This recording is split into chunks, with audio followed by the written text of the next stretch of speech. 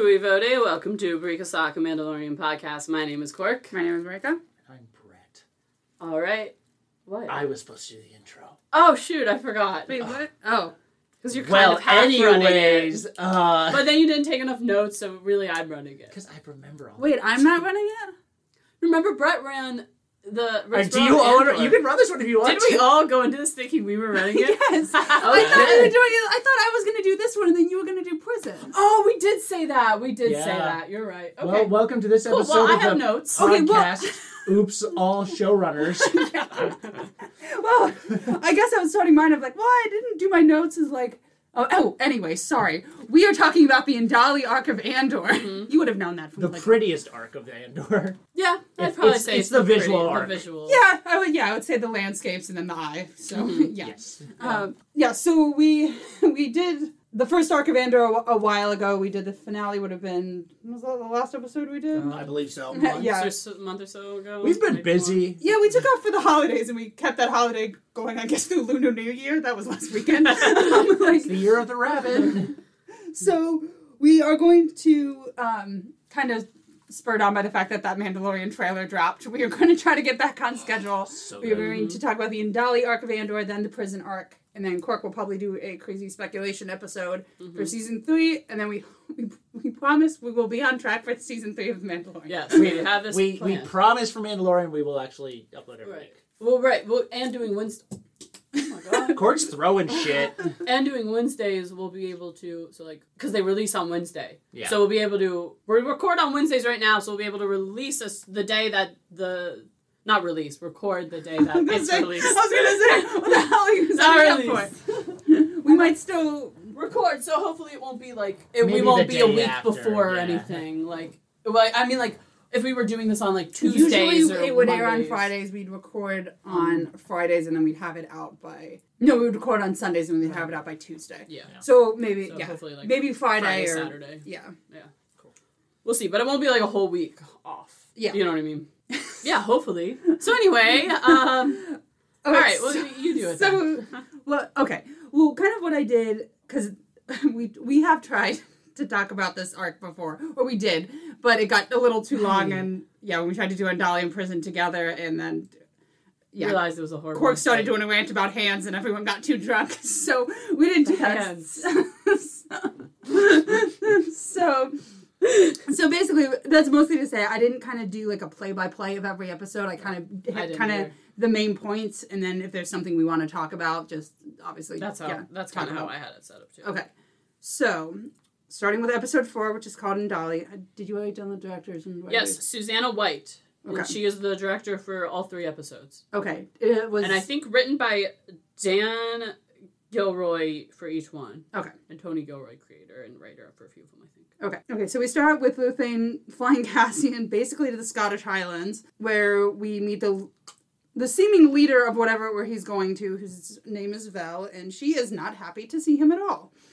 I also like this whole early conversation with Cass on and the ships. Yeah, and Luthen about basically what it means to just kind of exist in the background and how it doesn't matter. I think at one point he says, he's they'll hang you with the same rope for stealing.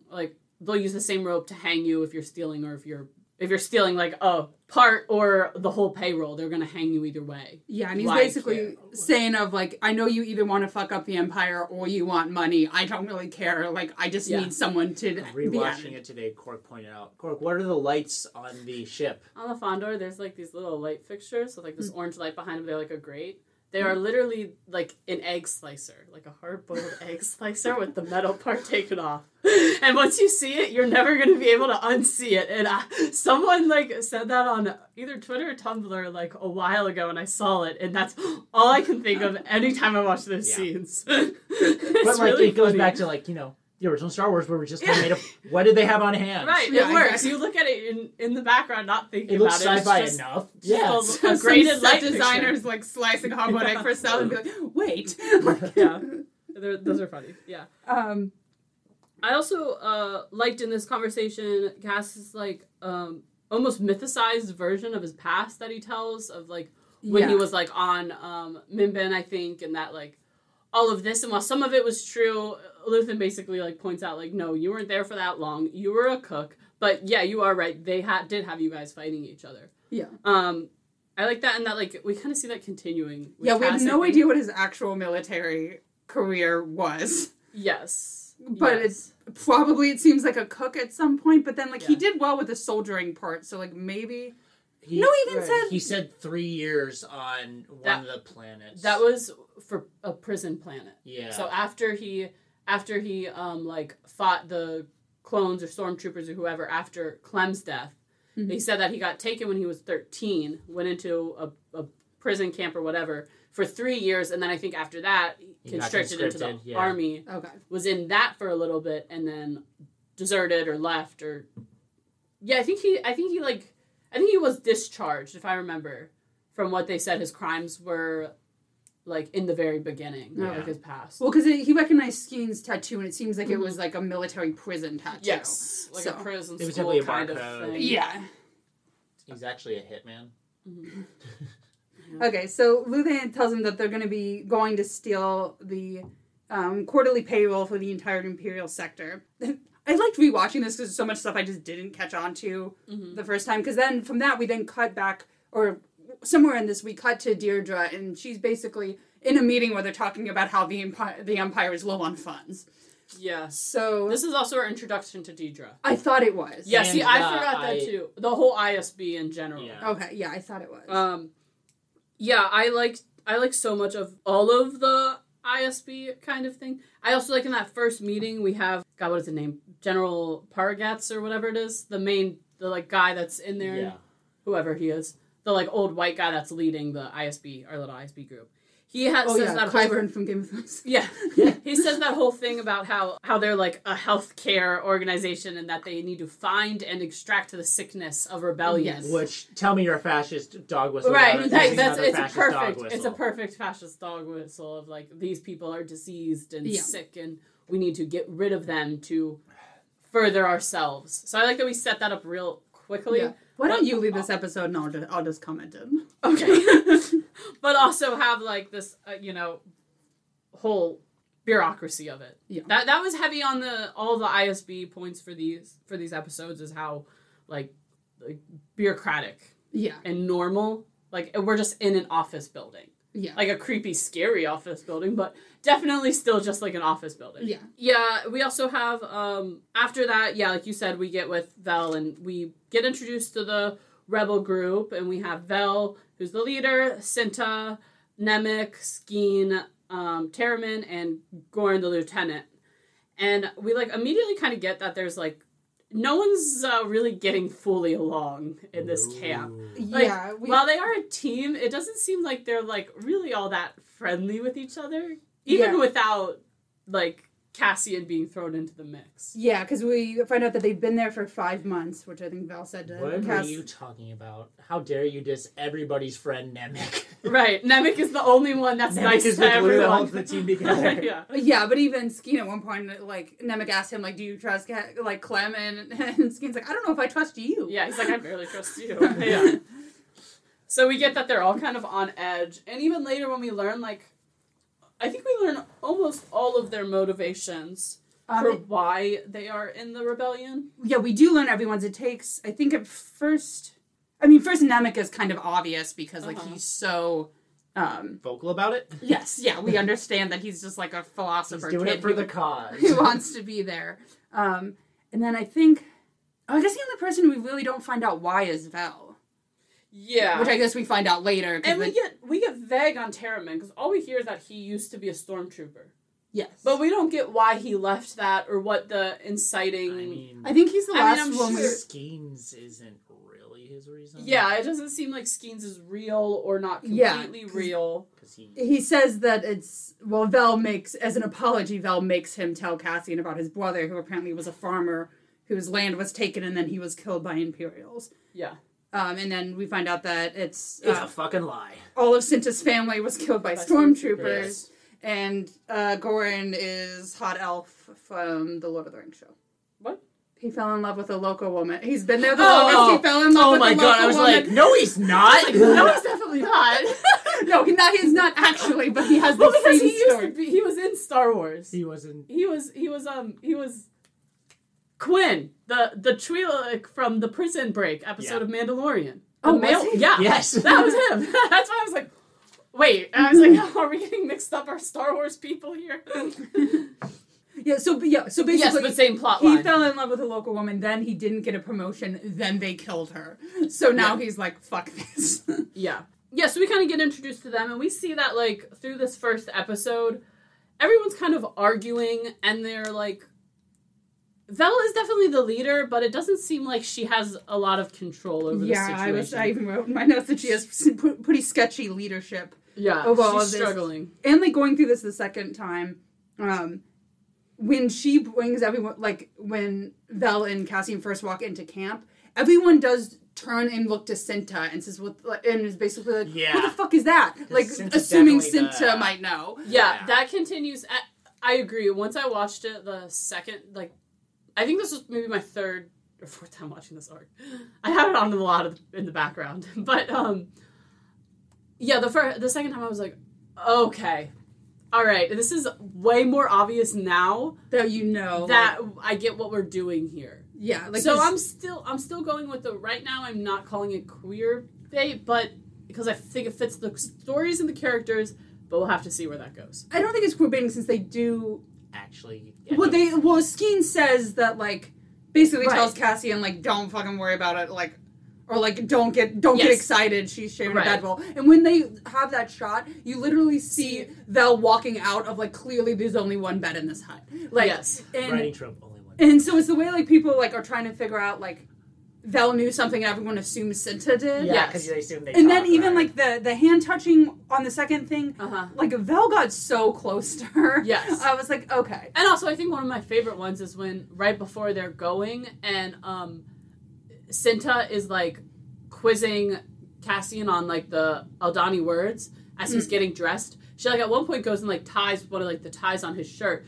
And then he kind of flirts. He's kind of being the little whore he is. And then everyone starts fighting, and then Cinta goes up to him and is like, and you can dress yourself. Oh, Vel does. Yeah, Vel does. That's what I mean. Yes, Vel. And I'm like, okay, Vel, all right. Also, in that thing, Cinta was teaching him the words. Do you think Cinta is a native to this planet? I still can't decide. Because I think the way she gives off the vibe. It's like the last shot, basically, or like the last shot of, like, on Aldani. Is her viewing. When she's looking at the eye and everyone else is amazed and she just looks pissed off. Because I think she's being like, I used to be amazed by this and then this fucking shit ruined it for everyone. I don't know, because I feel like, I feel like I go on the line about that, mostly because of what we later hear about how the Empire has kind of ruled and taken control over Aldani. They seem to be going less pure force and more like he says that whole thing about don't they take like time? We give them choices and they don't know they haven't paid, like this soft cultural genocide God, thing when that he's they're literally doing. bragging about how he's destroying their culture. I was like, oh, fuck this but dude. It feels like more like because they said like they want the people, you know, because they want them for the the Imperial Amazon warehouses they're building or whatever.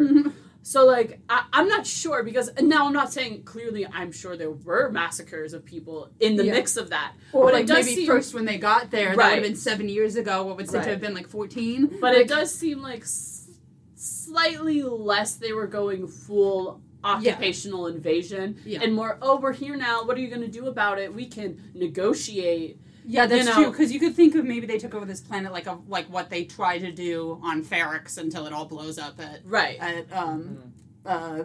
Fiona Shaw's funeral. Yes, I'm blanking on her name.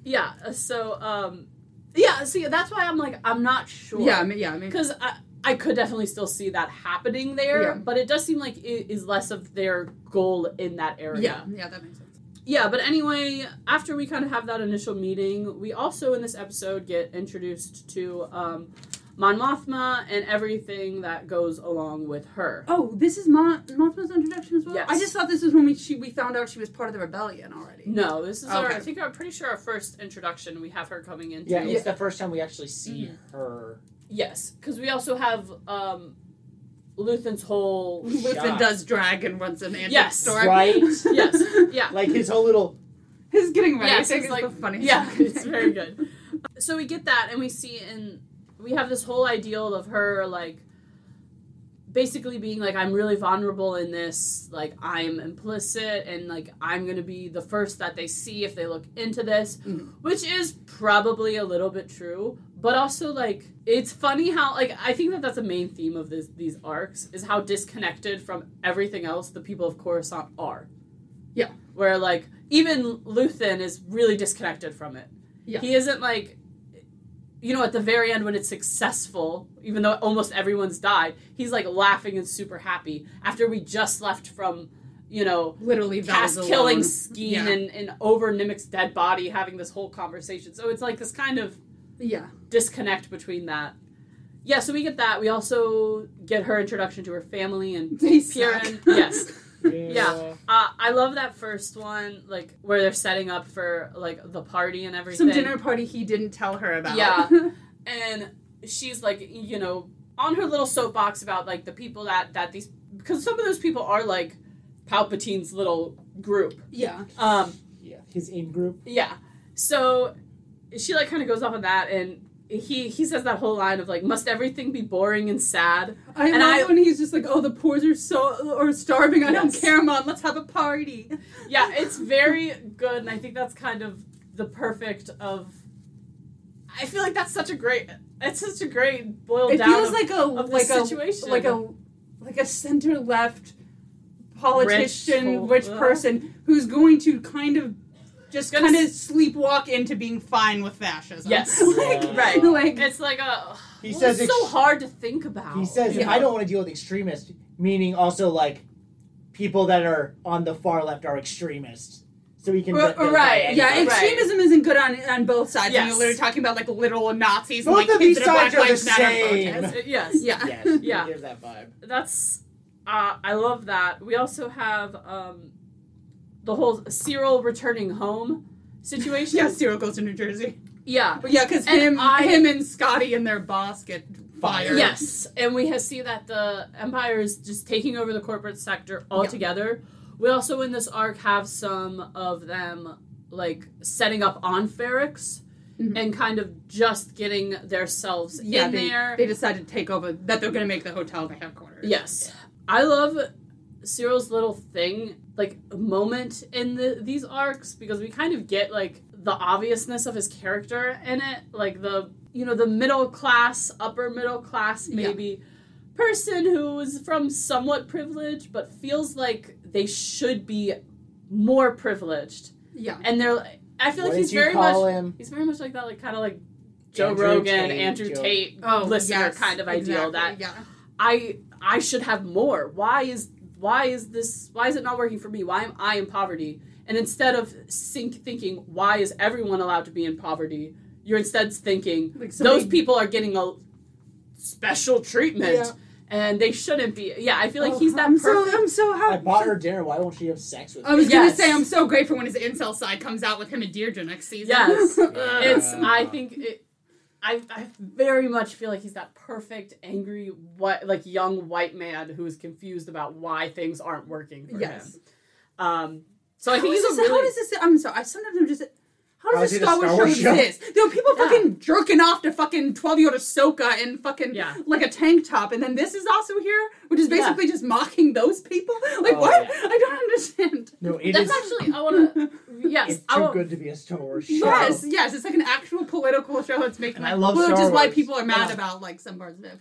But, one video, like, I cannot recommend enough if you want to listen to a long-ass thing about Andor and, like, it being revolutionary art is Jesse Genders. I think it's called Andor as a revolutionary something, like Andor as a revolution, or it's so good. And one of the things she talks about is how why Andor is hitting different and why everyone's saying it's so good is because it has what Star Wars was about in the original trilogy and still somewhat in the prequels, is that when George Lucas was in charge of it, like, the whole point was that the Empire was the U.S. Yeah. That the rebels were the Viet Cong, and, like, that was the war he was kind of putting it on. He said this, yeah. So, and that was, like, why, like, we see, like, the Ewoks using, like, guerrilla warfare and like that whole ideal of it, and that the big, strong power should have been able to succeed over these small people who are trying.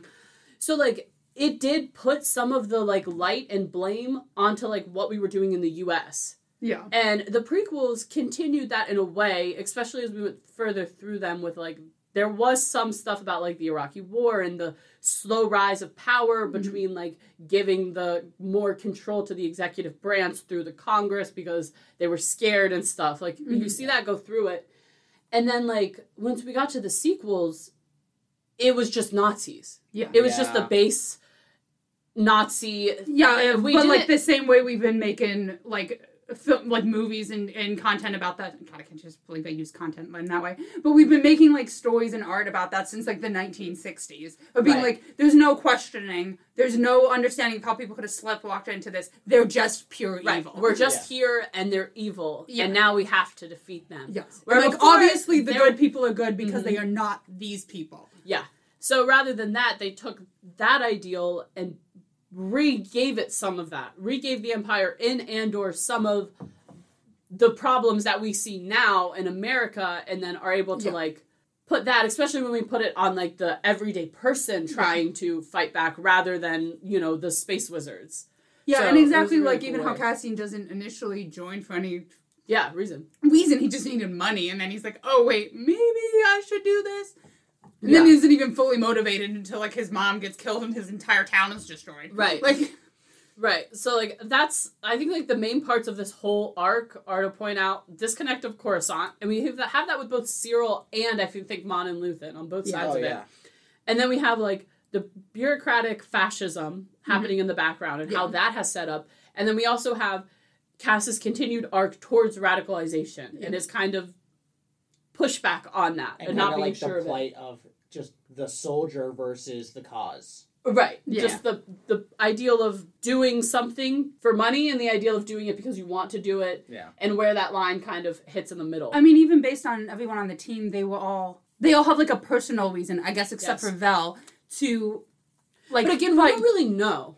Well, I wonder if Vel is just always is close with Mon, and so she's like, "Hey, I'm part of the rebellion because for ideological reasons. Yeah. Like, do you want to join up for this ideological thing?" Which also works because the rich white liberals, and then all these other like average people are just like, "Well, I was individually affected by this. Now I'm going to join the rebellion." But like, they needed something specific to happen to them because they didn't have the resources to fight back before that. Right. The whole line that everyone has their own rebellion. Yes. That Vel says to him.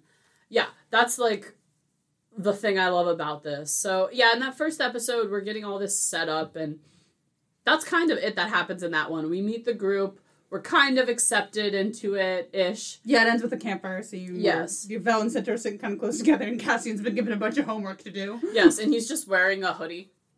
I love it. I love it. I love that the costumers were able to make him just sitting there in literally a hoodie. At one point, it does look like Nimic is just wearing sweatpants. Yeah, it's perfect. It's so good. They made the costumes look so real that it works. Yeah. Like, I love how grounded in reality they make it. The fact that so many people are eating and drinking throughout the show. Yeah. Like, so many times people are eating or drinking. Yeah. Because episode 5, the Axe Forgets, does start with Cyril eating cereal at his mom's table. Yes. Yeah. And I wrote down, he is a right-wing millennial loser with an emotionally abusive mother. Exactly. He doesn't know what to do. He's kind of stuck in this weird rut. And instead of, like, thinking why everyone was okay with brushing this corruption, because he really thinks that, a crime was committed, and they were the law enforcement, and everyone just wanted to let it go because that was better for them. Instead of evaluating how the system is okay with that, he decides that the person who committed the crime is the main problem. Yes. And that's who we should blame for all of his problems. Yeah. Like, it's such a disconnected way of thinking of it. Like, you can't even comprehend the idea that maybe the Empire is bad. No. That's why they're doing bad things. It's the brown guy. It's the brown guy. We need to target him. Yeah.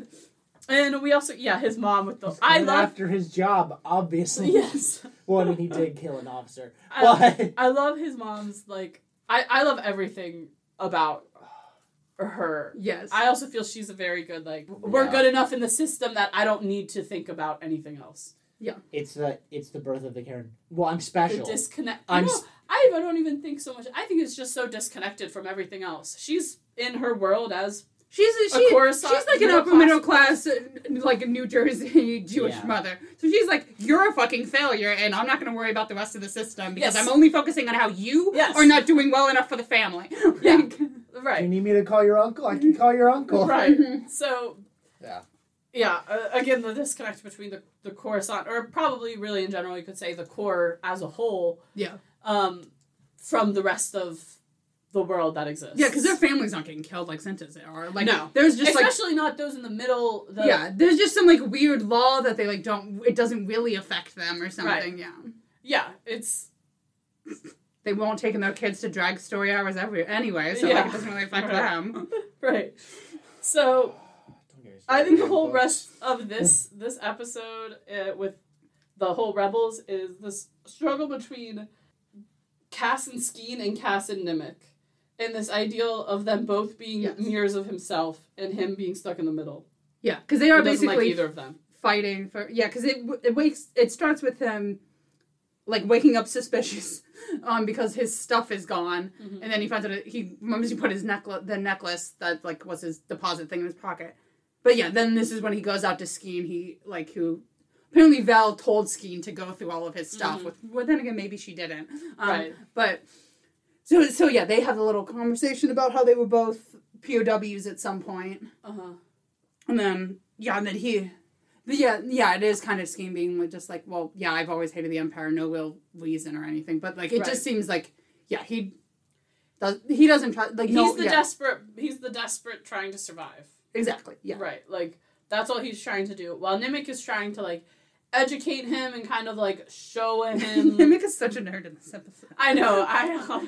He's learning about the eye. He's going.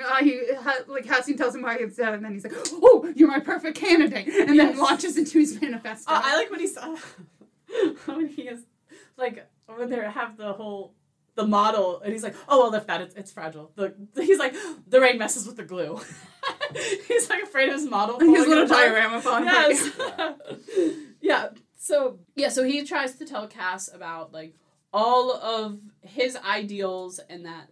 We also see, like, the whole drinking thing. Nimic brings, like, the milk there and gives the milk to Cassian, and he's supposed to be drinking it as Nimic is saying this whole spiel.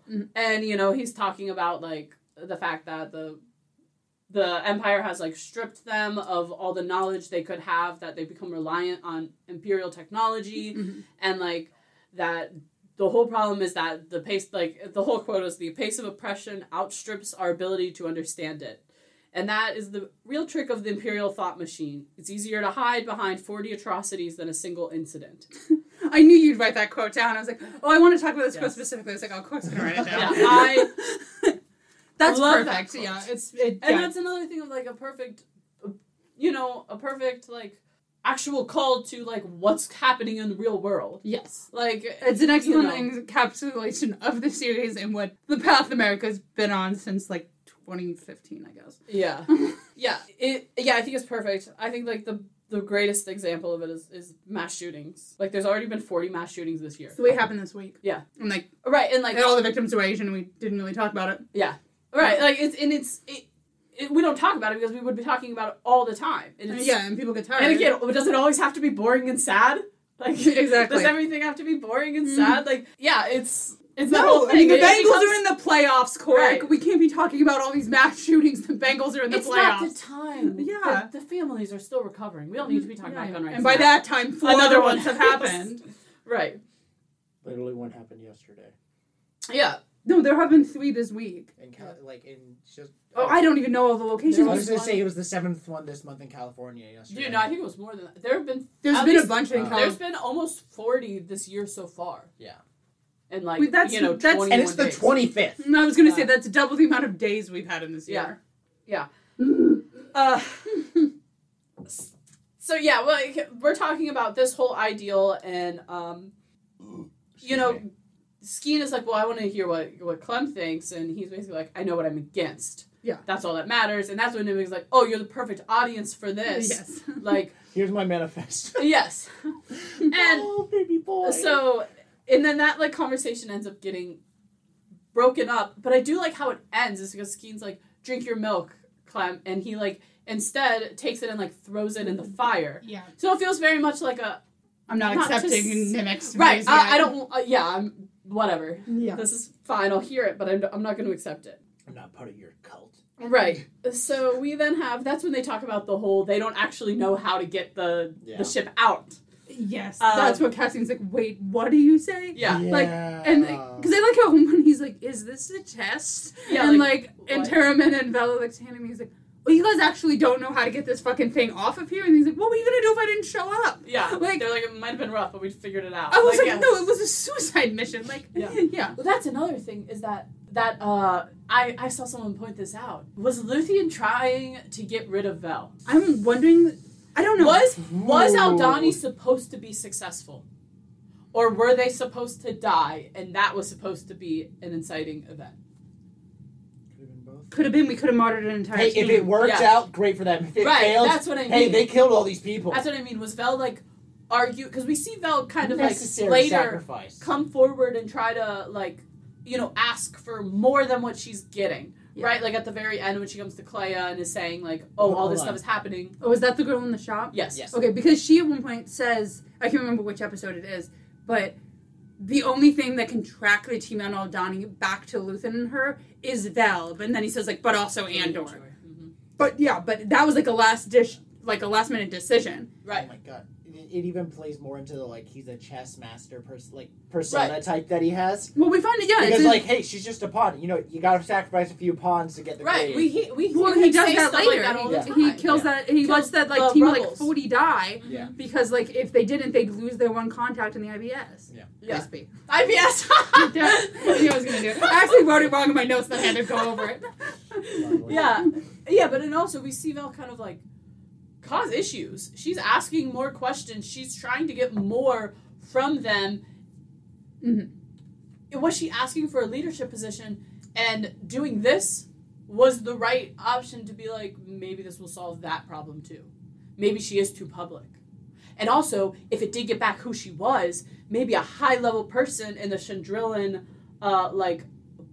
society, high society, died during a rebel thing. That might cause some weird conversation. And it's definitely gonna, like, if are they cousins or is she cousins? Okay, so like if Mon Mothma's cousin, like if let's say they say they couldn't get the little transport thing off of the ceiling and everyone dies, so then they're probably gonna identify this group of criminals because like they probably try to cover it or not talk about like how. But anyway, so they're gonna identify. They're gonna want to say, and they still are gonna use that as a reason to crack down.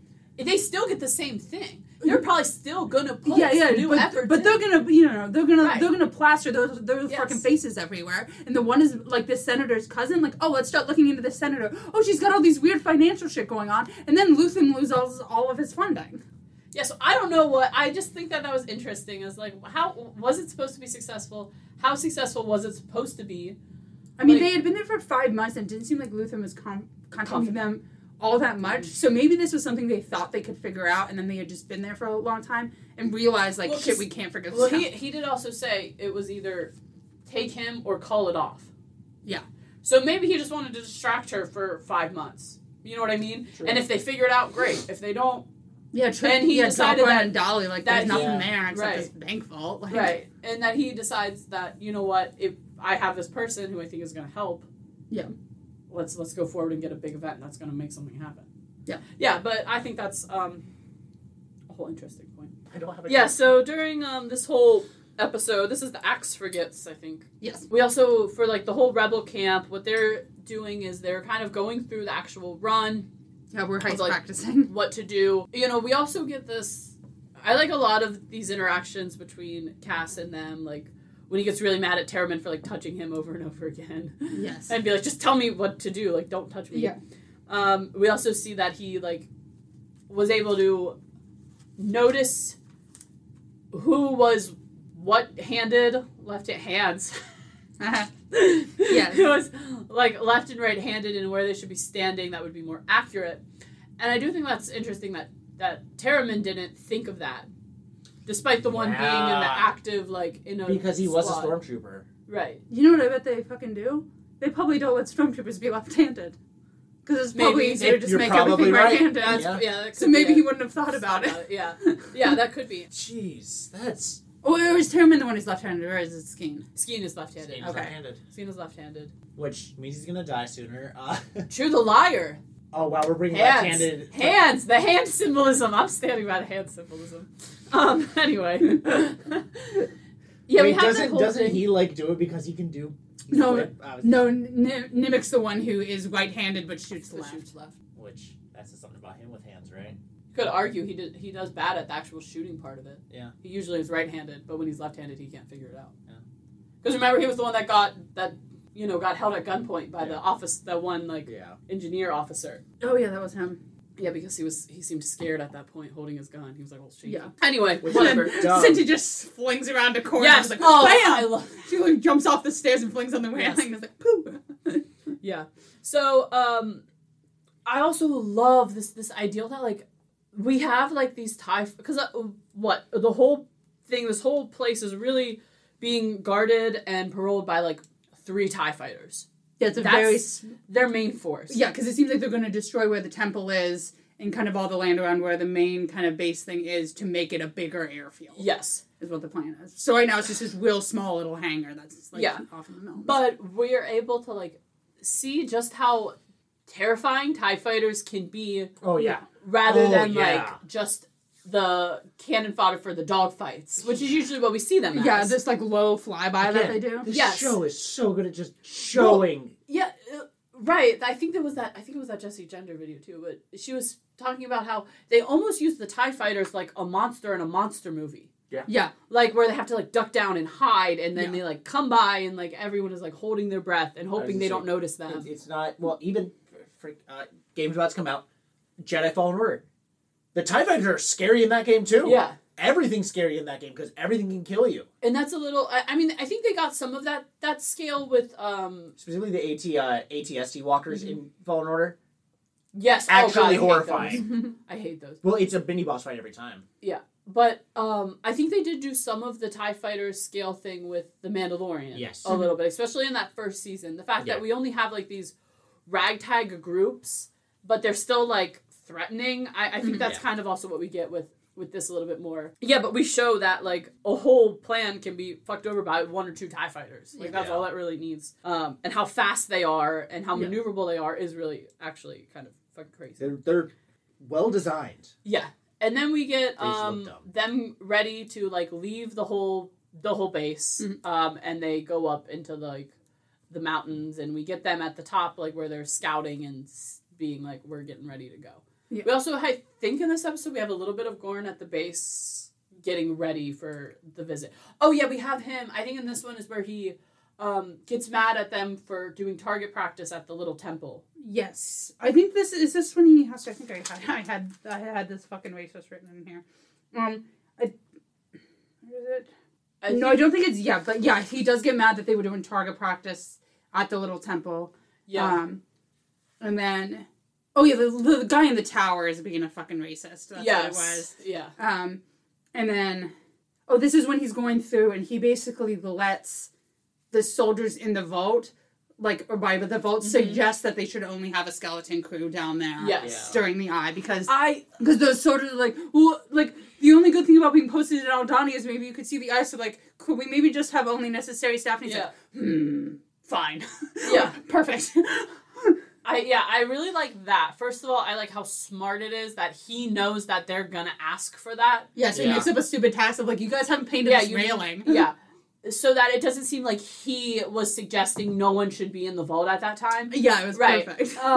But I also like I don't want to say it this way, but like the almost normal peopleness, like, no, I don't want to like the everyday person of these soldiers that they're here working in a fascist thing, but they're really excited to see this cool celestial event. Yeah. You know what I mean? And like and the ideal that like the people that think it's culturally significant and like religiously significant to them are excited, but also the people that are exploiting them and also hate them. Yes, are also excited to see it. Yes. Like I like that kind of like that's what I mean about the whole like bureaucracy of everything is that like we see most of these people as, like, normal people. Yeah. So, like, we see Deidre as, like, especially in this early arc before, like, we get later in, as basically just, like, we're almost rooting for her in a way. Yeah. They set it up for that first. Because she's, like, finding this, like... Because she's smart and she's capable. And she's finding something and no one's really listening to her. But, like, we know that, like, oh, yeah, she's literally just tracking Cassian's past.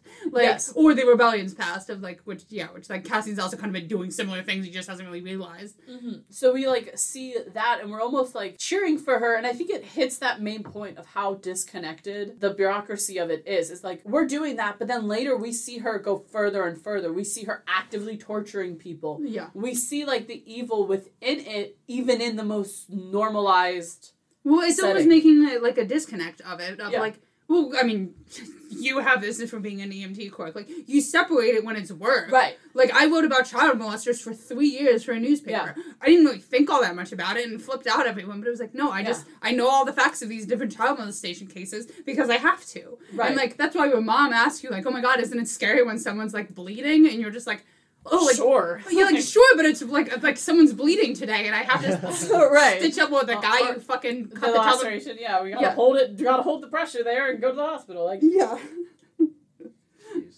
Yeah, and that, yeah. So, I mean, I feel like it's that of, like... Or, like, the whole thing with, like, I've been watching so much, like, super leftist, like, YouTube shit recently. Welcome to the club. Like, so much. But... Not honestly, liberal, leftist. It might have honestly still been that Jessie Gender video. Her video was fucking great. I cannot recommend her enough. I love her. She's so much fun. But it was talking about how, like, there was the like one guy who basically planned out the concentration camps and the like gas chambers and everything for the Holocaust, and he was going on to like trial for like war crimes, and everyone was like wanted to see him, and it's like, I want to see who this monster is. I want to see him be held accountable. And then he was just a normal ass dude that had been working an office job, and he had completely disconnected from it and was like, well, it was my job to write this out. Yeah, like, to think of how this works logistically. And, like, that whole disconnect of, like, you can do, like, normal people can do horrible things without realizing or, like, thinking they're horrible. Well, yeah, this is, I'm pulling this from Sarah Marshall, who's a journalist and the podcaster from You're Wrong About, and, crap, I can't remember what other one is I only listen to You're Wrong About. But she has this whole thing of, like, really doesn't like the idea that we call anyone a monster. Because, like, no, they're not a monster. They're a person.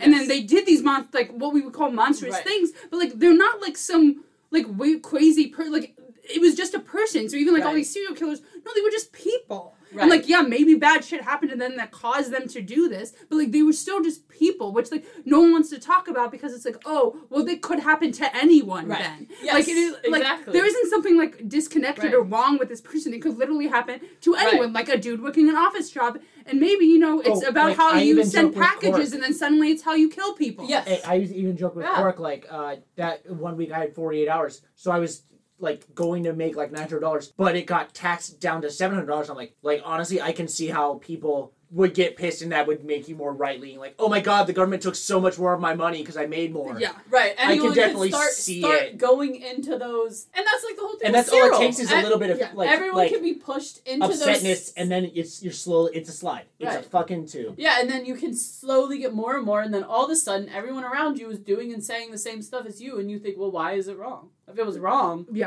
like these people wouldn't be here. And then humans have a natural like violent reaction to being told that they're wrong or ignorant. Right. Yeah. I mean, here's a great example. He's a fucking cop who gets fired, and then he literally joins the Nazis.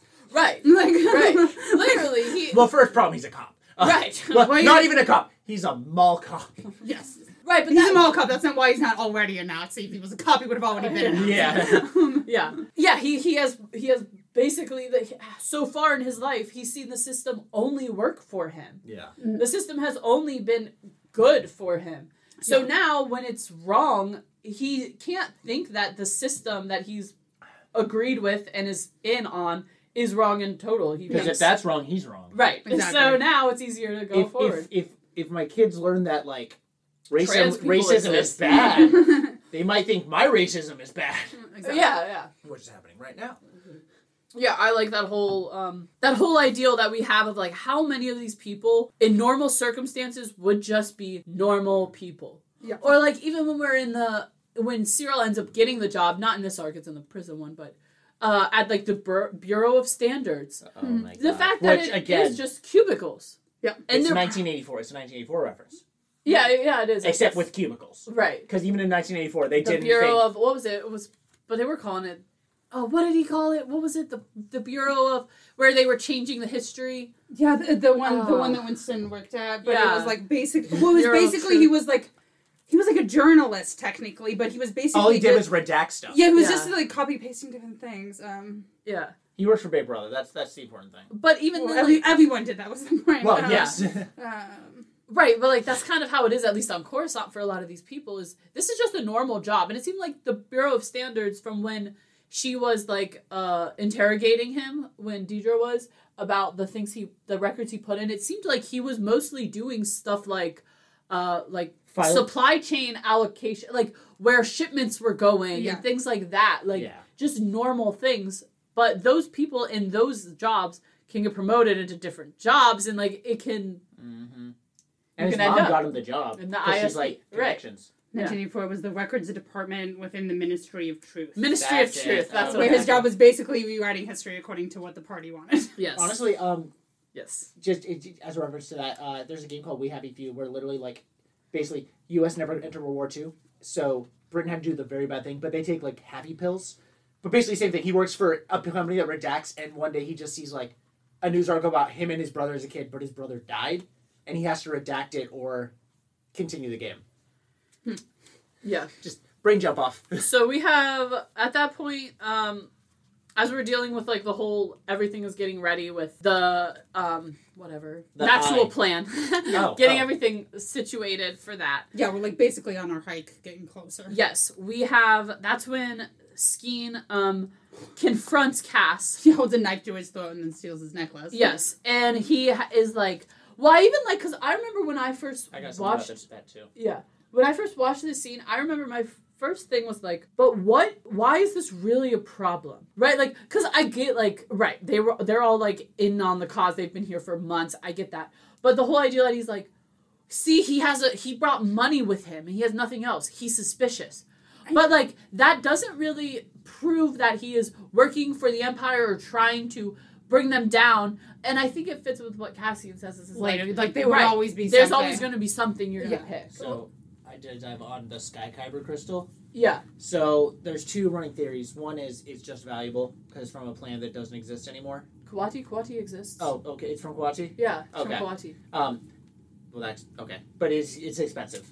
Yeah. It's super expensive. The other theory is some people still think that it might be the new canon version of the Ghost Crystal, which, when shoved in a lightsaber, has like all these crazy I really hope it has nothing to do with Jedi and it's just a pretty rock. Honestly, here's what I think. So my thing with it is pure speculation here that I just thought of right now. But Kuwati is one of the shipyards. So it's Kuwati, Fondor, and I think Hassian Prime are the big shipyards that are building the ships for the Imperials. Building, okay. Oh yeah, because I know a couple of the right, but these are the ones that are building ships for the Empire. So we have him have a modified, specially modified Fondor Hullcraft. Yeah. So that's a ship that is built by the same people who are building stuff for the Imperial Navy. Okay. I think what would be more interesting with the Kyber crystal is that it has to do with the Death Star.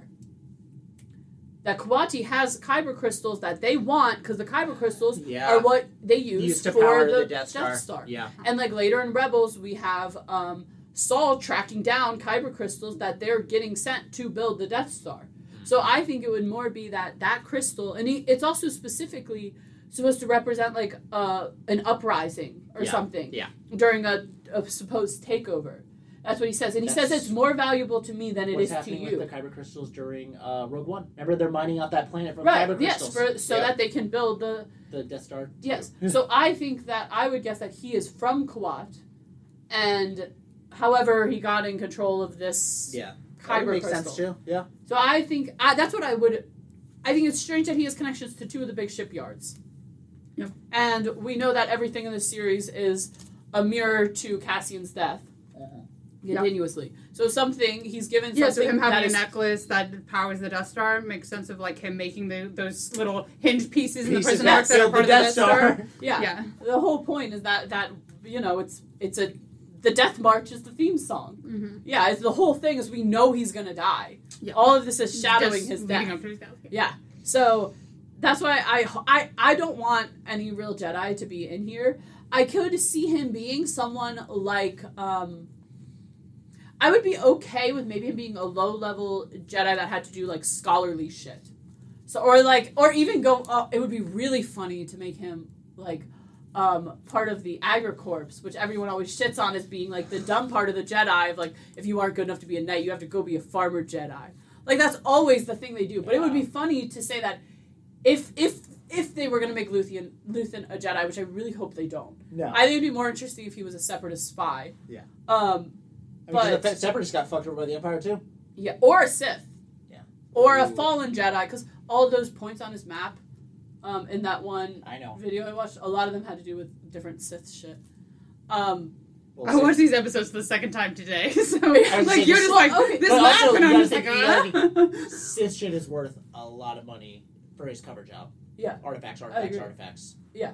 But, so you know when he's arriving at Coruscant that first time, and he's like, he tells the ship, like, go to point 37 or whatever, and the ship comes up, he's getting dressed. Yeah. It shows, like, the whole map with a bunch of points on it. Well, that's, like, the map of the galaxy. Okay. So someone, Meta Nerds, that's who it was. Yeah. Meta Nerds. Who Quark sponsors, by the way. Yeah, I give them Patreon. Basically did a video looking into what each of those points aligned with on the map. And a couple of them, it's possibly two things, but each of those things is still significant in some way. And a lot of them had to do with the shipyards. Yep. Fondor, Kaiwa, there were also a lot of the either Dathomir or Mandalore, because they're in the same system, and like the dot was kind of in a weird spot. Those two are. Yeah. But again, right, you could go Force, you could also go valuable asset, valuable architects. Also, the Mandalorians are a fucking threat. Yes, are a force that continues to be used at different times. So yeah, they were like an interesting set of places he could have been. Some had force connections, some had just like shipping connections, some like were Ord just Mantell. info bases. Yes, yeah. So it was interesting, like to see that. But yeah, if he would be a force user, which I don't really want him to be. I don't think he is. I could also though say that it would be kind of interesting to almost make him like, almost like But he could be like Seer from Fallen Order, where like he completely turned off and is just trying to survive now. Right. Yeah. Or like, God, what are their names? Ugh, the husbands from Rogue One, where they're like, they were like part of the religiously follow the Force, but right, or like scholar, yeah. or if maybe he was an architect, or like something that was studying artifacts specifically to Force users. Yeah. During the time of Order 66, that would be an interesting point for him to be like, shit's going weird here. Mm-hmm. Yeah, I think it would be cooler if he was either a spy or some kind of like scholar of some type. I do like him being a separatist that got fucked over and yeah, a separatist spy. I like that. Yeah. Too. Yeah. So I don't know though, but yes. Anyway, we have Cass and Skeen fighting about the crystal, and yeah, like I said, I'm like I don't understand how that. Like I do get it, but I don't know. They don't know that that's not like doesn't have like personal meaning to him, right? Yeah. True. Like I get. Well, but Skeen does say like he arrived with nothing, but with a necklace that cost $30,000. Like, right. Why would he then have nothing? Right. Like why? Why would he be here if he had this? I feel like it's just another. Well, as Cassian said, like you're gonna pick anything, and this is just a thing, but it's just another piece that doesn't make sense. So they're gonna blow it into whatever because everyone's so nervous because it's like the day before. Right. And then yeah, he basically says, "Well, I got paid. I'm getting paid. I don't want us to go in with any secrets. I don't want to be looking over my shoulder. Yeah. This is what I did." And even Nimik is like, and that's the only reason why. Like Nimik's like all disappointed. Yes. Really? And that's when they ask, like that Vel knew, and they ask like Cinta, and Cinta's like she didn't tell me. Yeah, she's like no. Yeah, their whole point there is interesting of that, like that everyone is kind of confused and doesn't know, and he's basically like if you. I like that they're also like, well, you sound like scared. And he was like, of course I'm scared. Yeah, the speech was really really like, good. Why do you think that like we're afraid? He's like, you are afraid. We're all afraid. Like that's a part of this. Yeah, like, and that's there's a difference between fear and losing your nerve. Like, are we doing this or not? If you don't want to do it, don't do it, but don't, like, use this as the excuse. Yeah. Like, I want to go through with it despite being afraid. Like, we should be afraid. Yeah. Yeah, and then Vel's basically like, all right, we need to go. We'll talk about this at camp. Yeah. We'll figure shit out at camp. So they leave. We at the camp, we do have them, like, have a little conversation. That's where Skeen tells the story about his brother and his farm and, like, basically, like, him killing himself after his farm got destroyed because of the Imperials. And I do like that, like, he says that whole thing of, like, that's the closest you're going to get to an apology. And, like, Cassian says, well, that's close enough for me. Yeah. So I like that, like, Cass is, like, kind of he's kind of like, okay. Like, he accepts it as what it is. Like, he doesn't, like, try to fight him about it. Yeah, he's like, no, okay, I understand why you're mad at me. Like, yeah. And everyone's getting ready for the whole moment. And I'm pretty sure that's where Vel and Cinta split off. Yes. Then, she puts Terriman in charge, and that's when we cut back to Luthen, and we find out, was it Clea? Yeah, that the only way anyone on Indala can be traced back to them is through Vel and Cassian. And he's kind of, like, frantically looking. Yeah, he keeps trying to get the radio comm, but it's not set up yet. Yeah. And next episode, I think we actually start with the whole, the new Imperials that are there. Yeah. No, I said we start with Boys in the Fog, and Nimic is talking about the role of mercenaries within the rebellion. Yes. Yeah, so we have Nimic and Cass talking about, like, the fact that he's nervous, that Nimic's nervous, and he's mad at himself for not sleeping, that he needs to be at his best. Cassian's basically like... I like how nice Cassian is about this. He's really like, don't worry. Like, he's like, no one sleeps the night before. Yeah, like, you'll sleep when it's done. Like, the excitement will keep you awake. You're fine. Yeah, I like that he's still bonding with him, even over the fact of, like, Nimic's like, I really thought you... Because Nimic basically thought he was, like, a believer in it, and then he, like, got, like... Or at least he was open to it, and then he got, like, so disappointed, but I like it's like they're still able to kind of, like, have this, like, little friendship of him being like, no, I'm still gonna look out for you, because, like, I've done mercenary work before, this is kind of what this is, just without your ideology. So, right. Like, yeah. Yeah, he's kind of telling him how these kind of things go. And we have, like, Nimic says the whole thing, when I can't sleep, I wrote about you and the role of mercenaries in the rebellion, and he basically says that, like, ultimately, weapons are tools that we use, and the people who use them efficiently are tools to be used, and that maybe, like, that will show the Empire that we're willing to do, what needs to be done. Yeah. And Cassian basically says, well, that seems like half true, like, you're right, like, the Empire doesn't play by the rules, but they don't care what you do. They're not going to learn that you're using mercenaries or care that you're using mercenaries. You don't matter to them. But I think specifically, like, the Empire doesn't care about you, is what he says. Yeah. And he also, or that you're nothing to them, and then Nimic is like, well, maybe they'll think differently after this. And he's like, well, think about what you're wanting with that. Like, be careful what you wish for. Yeah. And we see that later is, like, all the rest of the the other rebels are getting their shit kicked, and, like, we see the harsh sentencing of anyone doing somewhat the rebellious shit. So from the Empire doesn't care about you speech, we cut to the fucking racist commandant telling this fucking engineer about how, basically bragging about how they destroyed they're called the... Adani. No, Adani's the planet. The tribe is called the Danis. Yes, the Danis. So, like, about basically how they destroyed Dani culture with, I feel like, a couple very specific Native American references. Very much so. The whole thing with the, like, with the... Alcohol. The alcohol that they used to lure them into, like, not paying attention. Yeah, picking these, like, comfort zones that they created of, like... Yeah, and that's... like, why don't you move into this area that we've designed, and there's also going to be a fuck ton of alcohol that you've not really been exposed to before. We'll call it a reservation. Yeah, right. Basically. And also, like, that's what Vel said in the first one about how there used to be a bunch of people up here in the Highlands, and then they've moved to these where there's Imperial housing and Imperial jobs, and she says that whole thing of that they have the benefit of not being close to anything and not very far from anywhere. Yeah. So that they are the perfect place for distribution if you're looking to take over the galaxy. Yeah, that feels very Amazon. Yes. That feels very Amazon warehouse spot. Like, I mean, we live Why they're going to Ohio right. because, like, hey, it's the middle of nowhere, especially near CVG. it's an international airport in the middle of bumfuck nowhere. Right. We're beneficial because there's not that much going on. The land's pretty cheap to buy up. But you can get anywhere from at an international airport. Yeah, and I know I just said Native Americans, but now that I'm thinking about it, that is a thing that colonialist governments have done with indigenous populations. Like, there's very specific Inuits. I can't remember what. It was some, like... It was a tribe in the Amazon. I watched a documentary about it not that long ago for Eggate. But they basically... Like, they built an educational center, and then they built, like, a couple, like, apartment-type buildings around it. So then everyone stopped living in the woods, and then, they all started just living there. And also, you know what they put all over in there? TVs where they could watch soccer. Yeah. And so it was just like and now you're here, and basically we can mine the entire forest because we wanted to mine it anyway. Well, and they even say that thing about, the guy's like, do they know that this is going to be their last time they're allowed up here? No. And he says, no, that's not profitable. They have viewings in the centers anyway, so it's fine. We hold festivals for them in the centers to watch the Don't they say we host tourist festivals?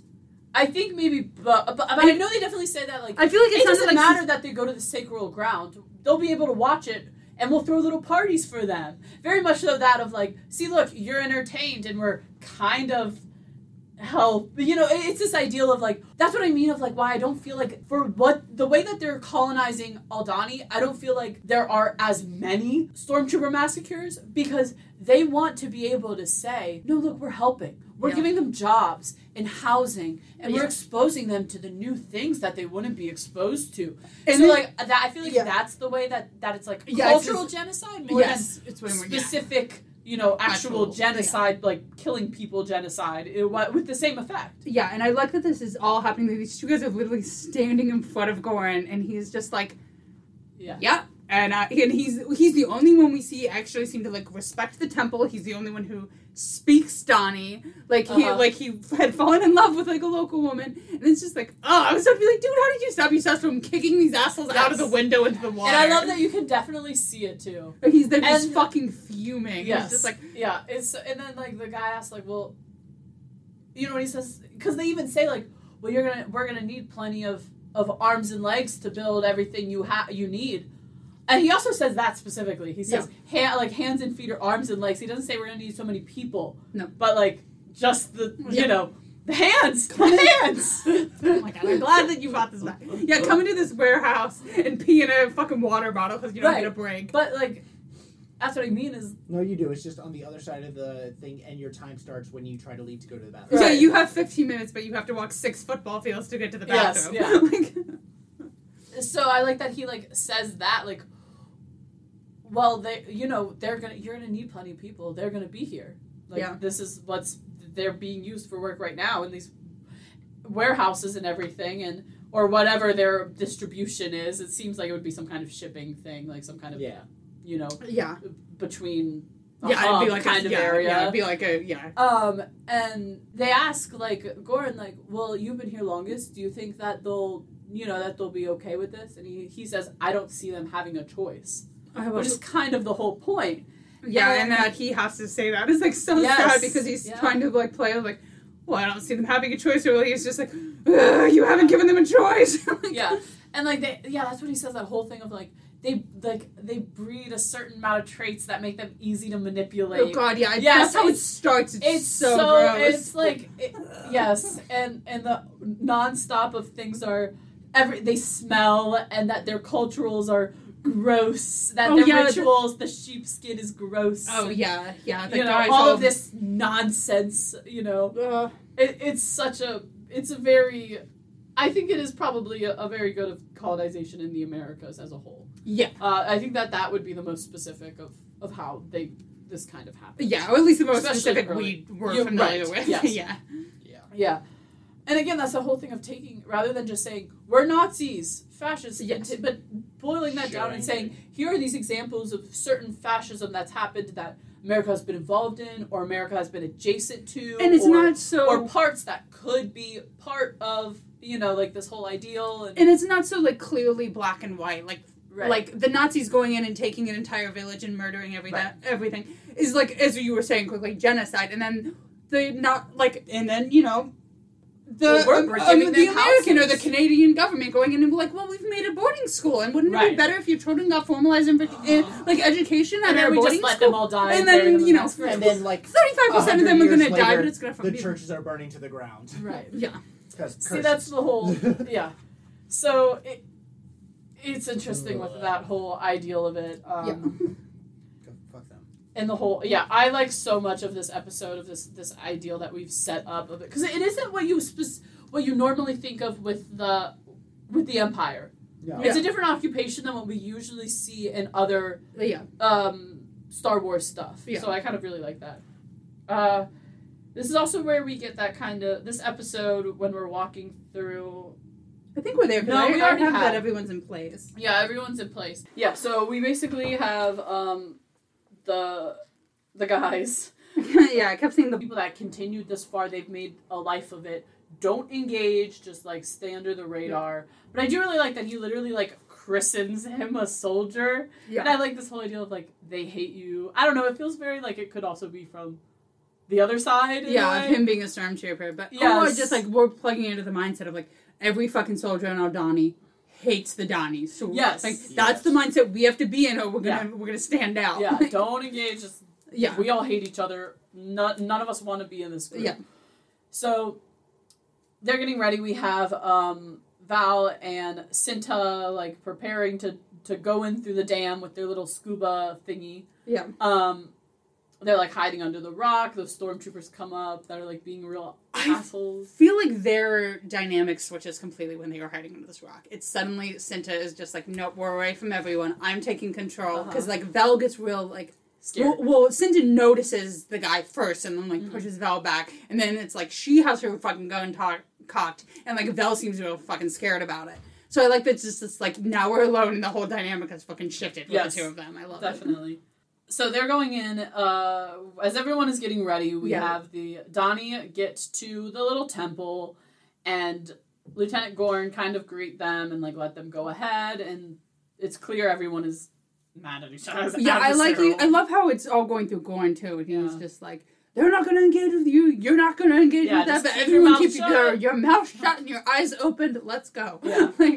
And we also have, at that point, I think we do now have the one Commodore or whatever. The Commandant. Commandant and his family. I like that we put in this weird little dynamic with with his family. Oh, of course, he's a terrible father, and he hates that his son is like ill, and like, his wife doesn't seem to like him. Yes, they want to make sure you hate him, make him a piece of shit. Oh yeah, he's already racist, and now he's like a bad husband and father as well. Just in case the racism didn't do it. But it's also like there's also this point where he's like, well, this is how we like everyone needs to be on their best behavior, and like the kid doesn't want to dress in his imperial shit. Yeah, and he's like, well, we all have to be good. Like, you guys are complaining about how much you don't like it here. Like how we get out of this place. Like, the engineer will make the promotion decisions. We could leave Aldhani and go somewhere better. And I don't know. I think it's interesting to include that in all of it. And at least give those characters some lines before they're kidnapped. Yeah. Yeah, I guess that's true. And we kind of also get that it doesn't seem like the wife and the kid really care too much about, they aren't, like, committed to the cause so much. No. It seems more like they're just ignoring it all. Yeah, they're just being, like, their focus is on where they get to live. They don't care about what's happening. They don't want to live in, like, this... The, like, middle of fucking nowhere. Yeah. The kid doesn't want to wear the Imperial outfit. Like, it's weird like that. So, we end up having them all, like, together talking about, like, that whole exchanging the goat skin thing that they do. Yeah, because Doran comes in and be like, is everyone ready? And he has the skin ready. Like, God, yeah. And everyone's like, an offering smells, or whatever. You know, like, I feel like, God, this is so, like... Yeah, God, because even the Commandant says to the engineer, like, the visiting engineer guy, being like, oh, yeah, it's gonna... It'd be quaint if it didn't smell so bad and then he's like, yes, I've been warned about the smell. And I was like, Jesus. Yeah, the costumings for the Donnie, I love. Yeah. I also love, I think, the best example of it, because, like, we have the rebels wearing pretty much Donnie clothes. Yeah, especially Cinta and Val. Yes. Are wearing, like, really kind of what looks more like it. But I do like that there's one moment when Gorn, like, first gets to the camp, and he's in all his Imperial stuff, and he's standing next to Vel. And I don't know what it is, but, like, I feel like that was, like, such a perfect example of the character of the costumes. Because in Vel's jacket, like the stitching looks hand done. Like the leather stitching looks hand done and all this stuff. And then you see his and it's all this like real crisp machine quilting of all of like that poncho he's wearing. Yeah. But I really like that like that detail like tells a story in it. Like that you can see like there's more to this. And we see that with all the Adani costumes. They have like a lot of colors, a lot of like character. There's like a lot of quilting and like these kind of like cloaks, dresses, and the boots. I definitely caught a couple of them just had drug rugs on. I loved how it looked though. I loved like this. It fit, but it's really real just organic. Like, hey, they bought a drug rug at Trader Joe's. These real like organic kind of clothing options through it, and then you have like the really like synthetic. Yeah, it was like clearly all from the same culture, but not like uniformed in the way of like everyone. All these Imperials are. There's like so much variety in like the little beaded necklace some of them are wearing. Yeah, and even like the colors and like different like little patches and stuff. Yeah, and like some people are wearing more like traditionally like modern looking clothes or like pieces of it, and some are in like the full garb. I really liked how the Donnie were costumed and how much it like put into contrast the Imperials. So we have that whole talk, and at this point we get that Vel and Cinta are up on like the little archway. They put that thing that later will like jam the comms up, and we're sitting there and we're like getting ready to go. And we're getting that Vel's getting like cold feet at this point. Well, it was because I think it was just something, they were slightly delayed. Yeah. Because they were on a ladder, and it was like they could hear that there was like a group of like 4 guys running across the dam, so they couldn't run up the ladder when they were supposed to. Yeah. Yes. So then they're basically a little bit behind schedule, so they need to be going quickly, and then Vel starts having like oh shit, like. And Gordon is like trying to get in contact with them, like, are we going? What's happening? Oh, I think it's more Terramin at this point. Gordon's still. I'm sorry, yes, I meant Terramin. Gordon's still kind of helping with the whole like little ritual because he's like the only one who speaks both the languages. Yes. Yeah. And also the racist said, I'm like, you do the talking. Yes. He's like, I don't even want to talk to these people. And it's like, I love the Donnie. I love, like, the few translations, like, we get from them. Or, like, the one point the chieftain says, like, to tell him, like, the commandant, whatever the fuck, commandant. Yeah. That, like, remember our ghosts have strong hands and long memories. That's one of the things and then Gordon translates it to, like, he hopes that the eye sees good in all of us, or which something. is what like the chief said to him when he first arrived. Yes. And it's just like and even the chief looks over. He's like, wait, I know a little bit of common tongue. And that's not what you're saying. I really liked that whole thing. So we end up like getting everyone through. We're waiting to hear, and like we just kind of have the 4 guys standing there, like, are we going? And we see Vel like and Cinta setting up the like rappel lines, and Cinta's testing them, and Vel's like, are they strong enough? She's like, I don't think Vel even says anything. She just looks freaked out. And at one point she goes, will they hold, I think. Oh, yeah. Okay, and then Cinta just says, like, they'll hold. They'll hold. Yeah, like, so she's getting freaked out. You can tell, like, there's a heights thing. We're kind of scared here about jumping off of this thing, rappelling down. Also, like, this was clearly a suicide mission until Cassian showed up. Yes. Oh, yeah. Like, basically, so, like, it's still, like... Right. Maybe now we have a chance of survival, but we basically had none before that. Everyone realizes this is on her to call it, to say, we are doing this. Yeah. And she's hesitating, and eventually Cinta's like, Vel, tell them we're ready. And so Vel says, we're going. And they end up, like, rappelling down, and... Yeah, they were rappelling down and then, like, into the underside of the dam, which is cool. Yeah, and then we have the squad follow Gorn and the family into the base, in to, like, have their little dinner or whatever, because they're all excited for the feast they're gonna have. Yeah. So as they go in, that's when we have them actually kidnap them, take them. Yeah. And I have a question you maybe not have noticed, but Vel and I think Cinta as well have what basically are like Star Wars versions of AK-47s. Yeah. Yeah, Did you know? And that's the first time that kind of blaster has shown up in Star Wars. I feel like it was a blaster that looked a bit more like real world than any like big blaster than like we've seen on like The Mandalorian or something. Because like Din has had pretty big guns. Because some people thought that it looked too real. I mean, I would say that I did think that. I was like, that looks like a fucking gun. But I liked that because of the point of like, this is more like a real world like rebellion. Yeah, or like it's scary that like these are big fucking guns that they have. I think so too. I think it was a conscious choice that they wanted you to be thinking about. It's not the Star Wars fan film where they literally spray painted the Nerf gun black. Right, like which I've seen. I like that. I thought it was a good choice. I only really paid attention to it this time. Yeah, I was gonna say I don't think I really noticed it that much the first. But I did notice it this time, and I thought that was interesting. I also think that there is definitely a point of like more recent revolts and rebellions. You know, you kind of have that as the weapon gun. You see. Yeah. So not staple. Oh my god, staple gun, not staple gun. So we have them all like holding them hostage and holding like the kids hostage, and then the engineer is able to get a gun to Nemik. Yeah. Luckily, Sid is able to shut that down real quick. Yeah. Swings around a corner and fucking murders him. So we have everyone like basically.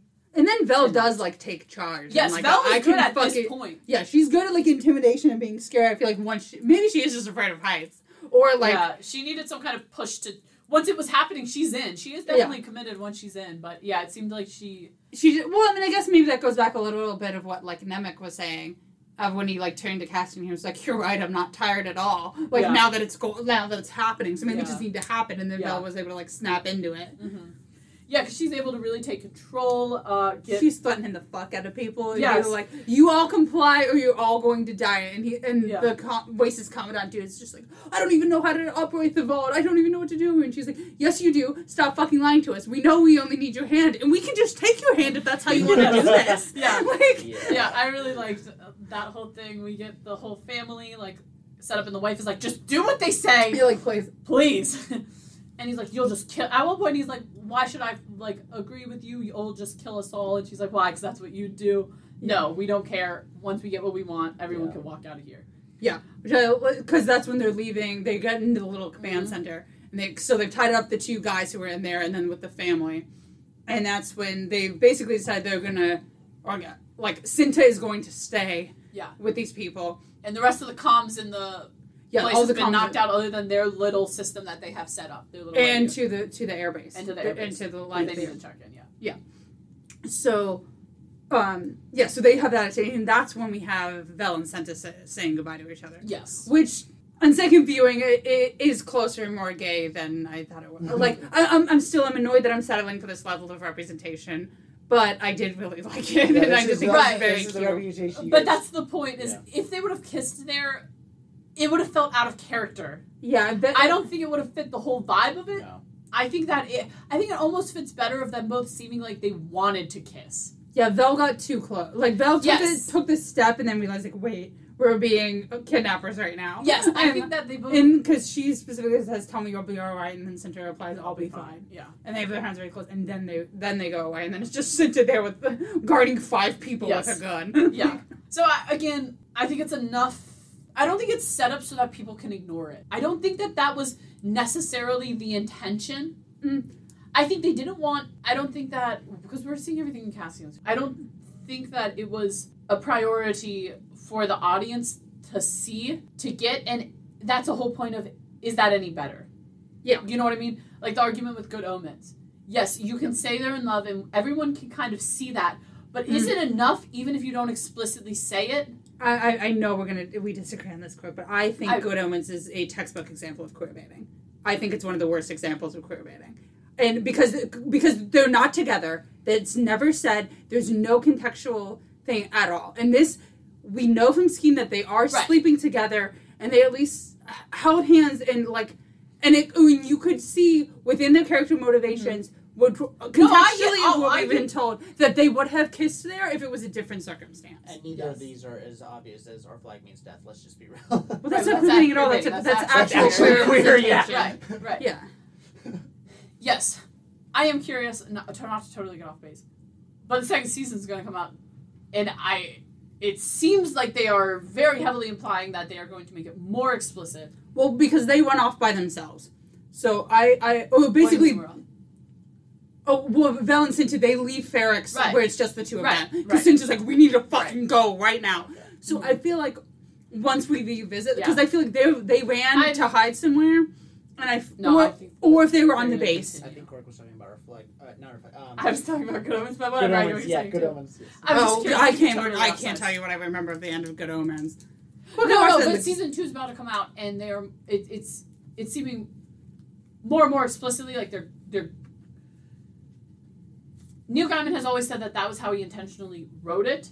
Yeah, but he was working with someone else, and then he was just trying to go as honest to the book as he could because Terry Pratchett was already dead. So he wanted it to be as possible and still focus on what their ideal of the relationship was. If they actually have them get together and then they kiss, then I'll take back what I said. Okay. But with the first season being out for so long like that, I would just say it was queerbaiting. Okay. I mean, it's not like, every possible iteration of like Once Upon a Time level bad queerbaiting. Oh my God. But like, fuck you, fucking Mulan and Sleeping Beauty. Yeah, so I don't feel like this is queerbaiting. It's because they are a couple which is not getting good representation about it. But as we talked about in our finale episode, there's not a lot of kissing in Star Wars, and there's not a lot of sex in Star Wars. So and even in Andor, even less, we're less focused on any kind of. Well, there's not any like romantic. Yeah, there's not a lot of romance, and most of it is not romance, but there is sex. Yeah, but one-off sex is kind of the problem. But they're not having one-off sex; they're having meaningful sex. And it's also the one-off sex of like straight people, where it's like it seems less important.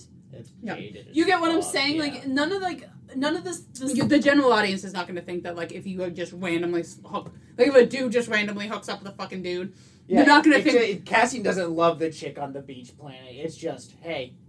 Right. Yeah, but if it was a man on the beach planet, then it means a whole lot of shit. Yeah. But like, but probably it wouldn't because he'd just be like, I needed someone to fucking like I found a sex worker. He happened to be a man. Let's go. Right. Like yeah. Or like I met this dude. I know what you're saying. All the sex is really casual. Yeah. I do kind of like that it is all straight in the sense that the only real like relationship we see is Cinta and Vel, and we're seeing it in a different context of this. And I mean a little bit like that is the only like we are. I'm sure Cyril wants to fuck his mom. That is. I mean, I fuck Deidre. Fair, it's weird. Yeah. Yes. Well, okay. I guess. Yeah, no. But again, that's even a twisted version of. No, I'm guessing saying like possibly the only positive relationship is the queer one because it is. We're even thinking it's fucking Mon and Pure and they don't fucking get along. No. It's fucking Seal and his weird incel nonsense with Deirdre. Yeah. And then it's I guess Clem and what is Marva. Like they definitely had something positive, but like he's been dead for years. And also it was an interracial relationship. And also we see from the beginning that they clearly had different. When they take Cassian, we can see that they both had different motives. That they weren't truly. Yeah, but I feel like there's still like I do think that they had a positive in his relationship as well. But like I feel like of the other ones that had positive relationships. Yeah, the most. The only positive representation is the minorities. They didn't take minority the main. Yeah. All of them. Yeah, but anyway, so we get into all this shit. We get down. Well, let's go to the vault because there's a lot of this that is just people talking in between. Yeah, so I like that we get down into the vault and the skeleton crew is just playing. Are they gambling? Is some game? Yeah, they're all board game. I want to know it. I want to play it. It looks kind of like a version of chess. Or like backgammon mixed I thought it looked kind of like dominoes. Like they were trying to match up the ones to the things in the middle. But I like this too because it was basically like. It's a fucking holiday. Nobody's going to be in here. Yeah. Why do we even have to be here today? King's Cross. That's the one I meant. It looks like King's Cross. Yeah. So, I like that they're doing that. And then, first they walk in and they try to, fake him out. And because Tyrman's like, Commandant inspection! And then we're just like, oh, fuck! And then they just all pull their guns at them. And they're just like, this is an inspection! It's a robbery, bitch! I love the line, anyone who's not ready to hustle, raise your hand. Yeah, so the next 10 minutes, So they get the vault opened, then they... Well, it's... Skeen and Terriman and Vel are trying to get everyone to go and start getting the shit out of the vault while... Nemec and Cassian go in to get the little transport shuttle ship started. Mm-hmm. Yeah. Yeah, we have that whole, I love this whole idea that he's like, well, I can get you in, but I can't get you any further. This isn't going to work, blah, blah, blah. Like, he thinks that it's still secure. And I really do think that it seemed like he thought it was secure. Yeah. And then they just, blow it up and they're in. Yeah, all the straps go off and they're just like, cool, we got it. Right. I do like this whole, I love this whole chaos of the trolleys in between. But that's also when we have Nimic and Cinta communicate. And that's when the little douchey guy in the tower... Yeah. I don't know why, he gives me very big Top Gun vibes. Top Gun boy. Hears them and realizes something is going on. Something's weird. Yeah, because the power goes down, which, like, most of the soldiers outside are like, oh, it must be for the eye. Which is, like, everyone... He's like, yeah, but the airbase, we're still on with the airbase. Wait, because even, like, all the comms are right? down, and the guy's like, oh, it must be the eye or something. Yeah. Like, so... And then he eventually is like, we're going down to the vault, and they're like, but it's about to start. Like, they're like, what? We were going to watch it. Yeah. Like, they don't want to go. They want to stand up there and watch the event. So I really like that. And, yeah, 'cause it's like this one idiot that takes his job too fucking seriously. Yeah. Like, come on. Yeah. So... It's like the cop that was at the game store over here who said, I'm out to save the world. Literally. Okay. It was bad. What game store? The one up the street. Oh, Rocky Rooster? Yeah. That makes sense. I was It's like, so that bad. or the GameStop over by Kroger. Yeah, no. Yeah, It's that's... toxic. They have a good selection, but I don't like going there. That's the correct answer. Yeah, so we have them all coming down to the vault. We have everyone in the vault kind of dealing with... Yeah, they This- build the suspense of this way. Well, one, I like how they intercut, like, the heist stuff with all the ritual and the, eye, like, the fully Donnie going doing off their outside. rituals. Mhm. Like, and... Yeah, because this starts building, we see that, like, he got him, like, the douchey Top Gun guy got a message to the airbase. So we see the TIE fighters fucking powering up. He's running down with the fucking team. I also want to say one of my big things that I loved about this little shot between everyone. I love that we're not getting translations for the Donnie anymore. No one's there to translate. We don't get translations. Oh, interesting, yeah. I love that. And, like, that was the same thing, like, in the early episodes where we didn't get the Canary kids. Oh, Didn't translation, get, yeah. Right, we just were... Like, I love that kind of, like, just getting it by what was happening. Yeah. That the storytelling, like, we understood what they were kind of saying. Like, fuck this, let's, it's our thing. Like, I love that we understood that without actually needing to know what it meant. And then also, I loved that when that one shot, like, in the hangar where you have, like, the eye is, like, starting and you have, like, the fighter pilots running into the scaffolding to get into the ties. Yeah. I love that. That was such a cool shot. It was such a cool thought. I was like, wait, is Cinta here already? And I was like, no. I was like, no, this isn't where we see Cinta, like... No, yeah. Because it was, like, such a cool shot. I was like, wait, is this, like, someone we're supposed to care about? I was like, oh, no, it's just a random TIE fighter pilot? Yeah. Like, But I love it because we saw, like, oh, yeah, these are people as well. Yeah. Like, here are all these people just doing their fucking jobs or their or whatever the fuck they're doing. Yeah. Like, I liked that we actually saw a human walking into the TIE fighter, which I feel like we never actually see. Yeah. Yeah, and then we get, like, them in the hangar struggle, like, trying to, like, motivate the soldiers that are there. Like, scare them do because they're, like, stuff. yelling at them or pointing guns at them. Yeah. And Gorn also arrives there and it's like, why are you guys still here? Yeah. And he's like, we need to go. Like, you guys need to go. Like, what's taking so long? I fucking love the Commandant being like, you what? traitor. And he's like, you'll hang for this. And he's, he's like, working for you for like 7 years. 7 years. I deserve much worse. Yeah. And he's like still like yelling at him. And we have like so much chaos going on in this. People are like, one of the things is getting turned over. He's like telling it just to hurry up. He's like, just leave it. Like, you guys have to go. You should have been left like 5 minutes ago. Yeah. And that's when we have Top Gun asshole show up with his little thing. Like, what's going on? He's like, you're off your, Gorn tries to be intimidate you all. can't, like, this is a top secret fucking mission. Yes. You can't question us. And then he's like, wait, but he's like, Commandant, are you is that questioning true? your direct order? Yeah, tries to get the Commandant. The Commandant has a fucking heart attack.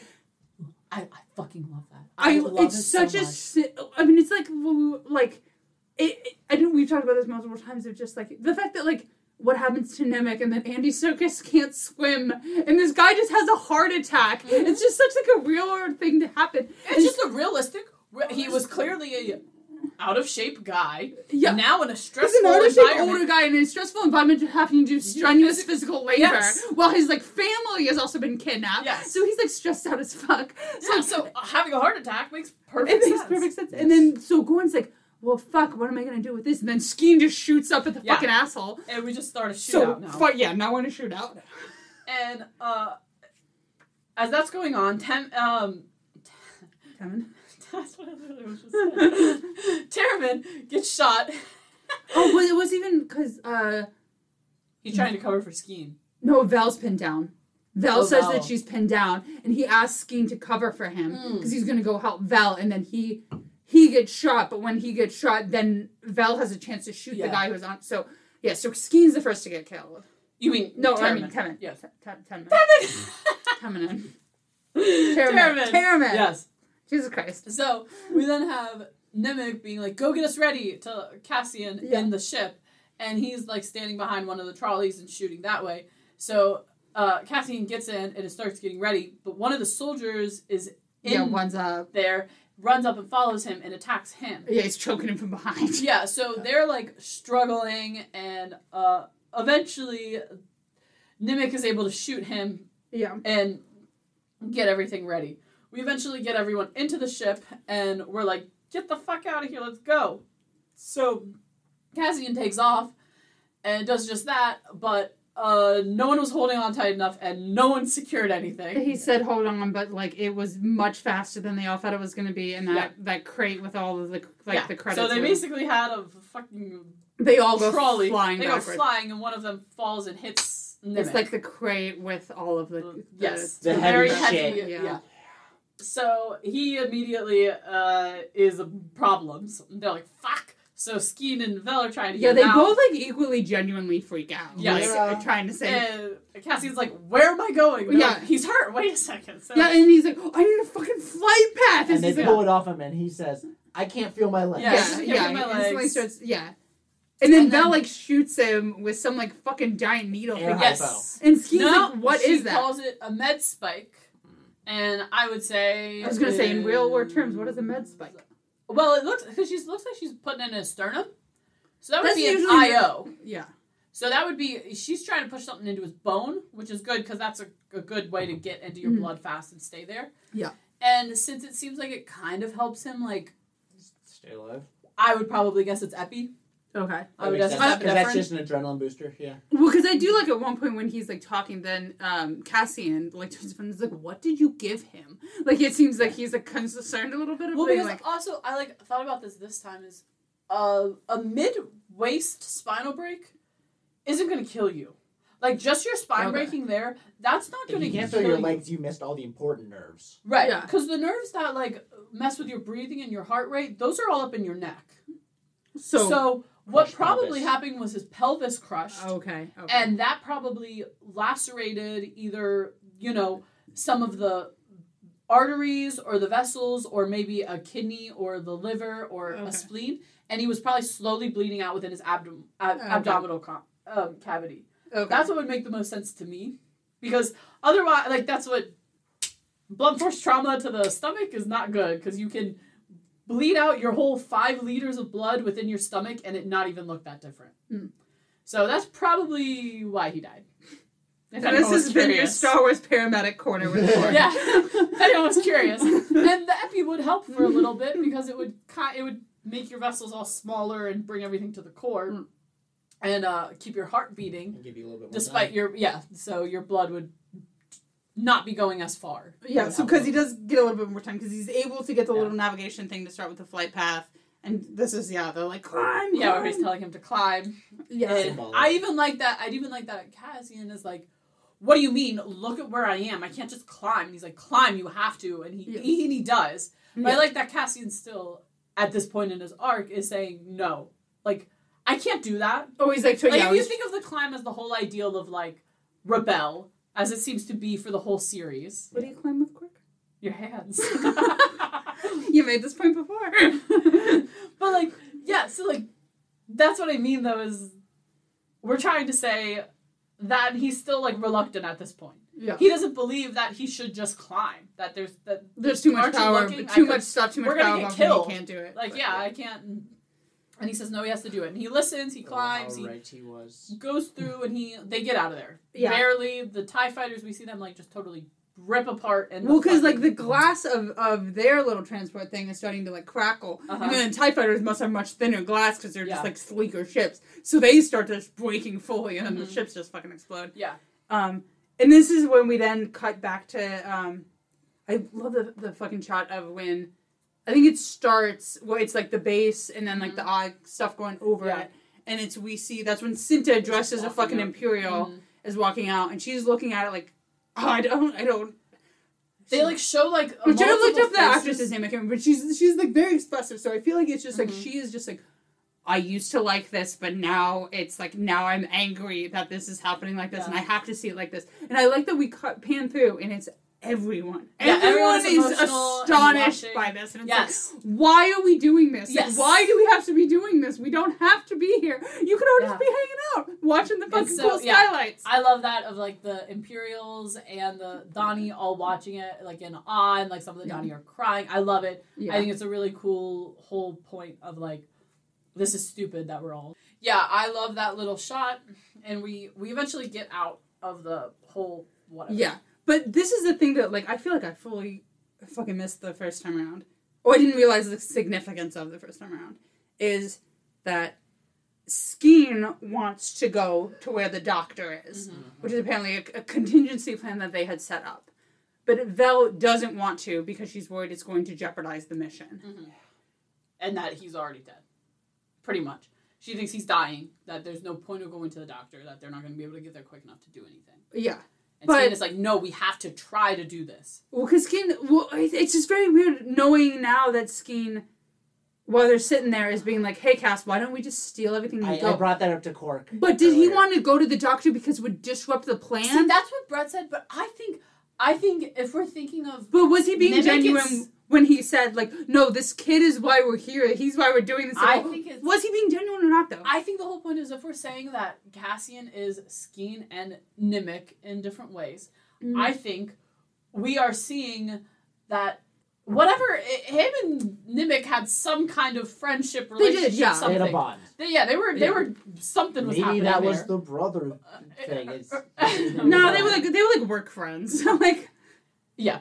So they've gotten drinks outside of work like maybe 3 times. Yeah, like, yeah. No, I feel like they were closer than that because even when he's like, when we go to that scene where Nimik's there, he's like holding his hand on his abdomen and like leaned over. He's really. I feel like when Nimik got that. I feel like when because as you were saying earlier, they did seem very kind of like antagonistic in that the group didn't really get along. But when Terman gets killed, and then Nimik's like, wait, where? Like it was like Vel and Skeen saw it, so they were like crying. And then once they like got under the transport, and then Nimik's like, wait, where's Terman? And then he like looks out and sees him, and it's like, oh fuck. So like I feel like once we get to these really dramatic moments, it's like, oh maybe like they were a bit closer, right? I think like, they were, but like no one was really. They weren't like friends, but they were like close in this way because they had to be. I do feel like though that like of the group, Nimik and Skeen were definitely friends of some type. They at least were able to talk back and forth to each other. Val and Cinta were fucking. Yeah. Everyone kind of respects Cinta, and then like knows like Terraman's the best at like actual warfare.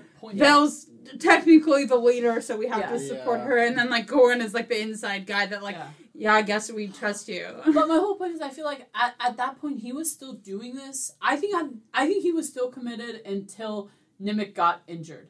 I think at that point it is this whole idea that he lost his moral compass. Yeah, that was Nimik. And I guess when thinking there, and like it seemed like because we don't know when him and Cassian went outside, if they even went in to where the doctor was with Nimik and Val, and maybe it was just like it already seemed pretty grim. Maybe he's just fully like this kid's not going to survive. Nobody's going to get mad at me if I steal all this fucking money with this sketchy thief and we go. Or even if he would survive, he would have probably been disabled. He probably would have been paralyzed from the waist down. And it's like, and we're going to shuffle him off to some fucking rebellion, like university to be like a philosopher for us or something. He's not going to be like taking part in the same stuff I'm going to be for the rebellion So I anymore. think that at this point because he even says like to Cassian, like, do you think the kid's going to make it? And Cassian says, like, maybe if he's lucky. And he's like, luck, that really seems to be the force that guides the galaxy or whatever. Yeah. Also very close to Sinjar's whole thing of irony guiding the galaxy. Yeah. But, yeah, he doesn't care. I think he had some kind of relationship or bond or something with Nimik. And once that he realized that this was over in whatever sense, he decided... I think it was always in his back of his head that he could steal the stuff. Yeah. That could be something he could do. And once someone who would be disappointed in him was gone, he could just say, well, then I'm just going to do what I can to survive. Yeah, I feel... And I also like that he says to Cassian, "You don't act like don't take the high mind with me or whatever. Me and you are the same. Both of us were born in the hole, and we have to climb over others to get out." And I like that he uses climb too. Because he said he said specifically like, "I see myself as a rebel, but it's me versus everyone else." Right, me versus everyone. Yeah, else. I guess I hadn't thought about how that scene outside is really about both of their relationships to Nemec. Yeah. But I like the idea of like that because we see the climb because like being told to everyone, yeah. being told to Cassian by people who want him to do better. Mm-hmm. So I like that when we have Skeen say it, it's the opposite. He's saying we're the same, and the only way we get better is if we climb over the other people in the hole. Yeah. That you have to oppress the people, you have to fight for your way out, and you're going to have to hurt other people on the way out. And that's when Cassian is pissed that he lied about his brother and all this shit, and that's when he just decides to kill him. Yep. Yeah, I feel like it's a little bit of like Skeen has given up on Nemec, and Cassian is now realizing like, no, I need to do what Nemec asked in the first place. And also I feel like it's maybe a little bit of what Skeen was saying was kind of hitting a nerve with Cassian. Yes. Because I feel like this is what his past was like. It was like, Exactly. no, it's just fucking me. Fuck what everyone else thinks. And he's mad that he's lying about his family being hurt by the Imperials when that really happened. That happened to Cassian, yeah. And so I think that he sees that this, like, he's just so mad that, like, he is taking all of this as, whatever, a reason for his selfishness and gets pissed. Yeah, and he just fucking... I still just love that he just fucking shoots him. Like, it's a split-second decision, and I mean, we've been watching the fucking Mandalorian and Bad Batch and shit. Like, it's so great in this episode to just be like, oh no, you're doing something I don't agree with, I'm just gonna split-second murder you. Yeah. Like, bye. Like, yeah. This is great. And then I do love that he then goes in, we go into the medical tent, like, before Cassian does, and we see that, like, the doctor is, like, apologizing to Vel, being like, I'm sorry, I couldn't save him. I like that he's an alien that's the same race as Moz, so he I has like that he the has 4 arms. Well, that'll make him a good doctor. Yeah, exactly. He's got perfect. the 4 arms. I also love that Vel has had the job of the EMT basic to stand there and hold the IV bags. I did love that he was holding IV bags. That's what the basic's gonna do with the paramedics putting drugs. Hold the bag up. Yeah, I liked all of that. I do want to say, I don't know why Star Wars loves using those oxygen masks, because they have the vents, so that's blow by oxygen. Yeah. That's like the worst way to give oxygen. Putting one in their nose is better is you're getting more oxygen than putting one of those masks with the vents in. It should have the bag. It should be a non-rebreather with the bag filled. It's Star Wars. I know. I just feel like it's an aesthetic choice they've made at some point. It's so funny. But yeah, so Cassian walks in like holding a gun. I feel like Justice would be like a. I think he's just freaked out at this point. Knows he's gonna have to run because he didn't plan about killing Skeen. I don't think he really wanted to. And then when it happened, he's like, Fuck. So I think I've proved all their points. I feel like he's just still a little bit scared because I like that the doctor puts his like inner arms up first and then his outer arms go up later. Like there's like a delay between the two sets of arms. And then Vel's like, "Oh, what the fuck is this?" And he's like, "Not what you think." Yeah. It's like, and he just basically says like, "Skeen wanted to rob you and he wanted to take everything, so I fucking shot him." And he's like, "I'm gonna take my cut out of the transport." And he's like, "Sorry, doctor, I'm gonna steal your transport of the barn," but said it's 30,000 enough for it. I was like, "So you're just gonna give?" And he said that's double what it's worth. So I was like, so you're just going to leave 30,000 credits basically in the barn, take this guy's scooter, take your 200,000 out, and then yeah, he's basically leaving Vel with $80 million. And gives the Kyber crystal back. Yeah, and says, give this to your guy, or your friend, or whatever it was. Yeah, and then Vel's just there like, well, shit. And then we succeeded, but only I am alive. And she gives the manifesto, and Cassian still doesn't want it. He says, I don't want it. And she says he insisted. Yeah, Nemec insisted, so it gets him out. So he takes it reluctantly and leaves, and this episode ends with the cut. I was gonna say on Coruscant. I was gonna say Mon Mothma in the freaking thing. Yeah, Mon Mothma's trying to giving a speech, and all of a sudden everyone just starts talking. She's trying to do like a minority rights protection bill, and then everyone starts like walking out, and she's like, "What the hell?" And she fucking picks up her iPad and is like, "Oh fuck!" Yeah. And Dolly worked.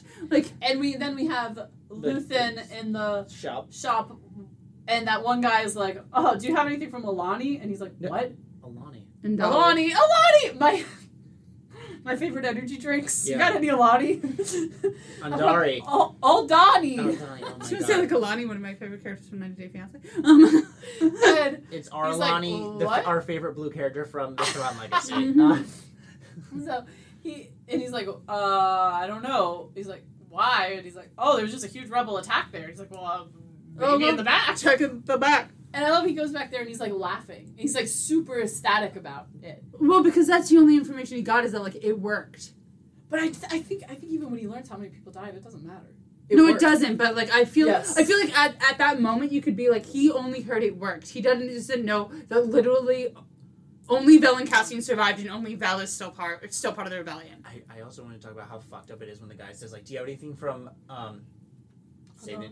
Yes. Aldhani? Mm-hmm. I was about to talk. It's fucked because it's just like, oh, of course, the artifacts or anything there is about to be more expensive and Right, worth like even more. the guy saying it as a joke. Yeah. It's like, of course, it's gonna have more value now that like that planet is in the news. Yes. Yeah. It is a very. Shit's gonna be sought after. It's such like a colonizer attitude by that. Yes. Like Literally what I told Graham, like, Yeah. oh, what a I fucking want to have colonizer. something about the planet that's Oh my in god, the because he's news. talking to Yeah. the lady about like, it's a coin written in an ancient language that no one knows, so you get to decide what I mean. Yeah, Like, and that's he's like, colonizer and he's shit. like, no, it's great. You get to decide what it says, and it's like, ugh. That's colonizer Yeah, shit. it's Yeah, gross. it's It's great. gross. All right, and for this last little transitional episode into the next arc is announcement, and Which we all forgot about, so we don't have as detailed notes. But yes, we basically Things have, happen. There's the red. Yeah. We start with Cyril and his mom talking about like his job interview she got him. Mhm. I like this whole.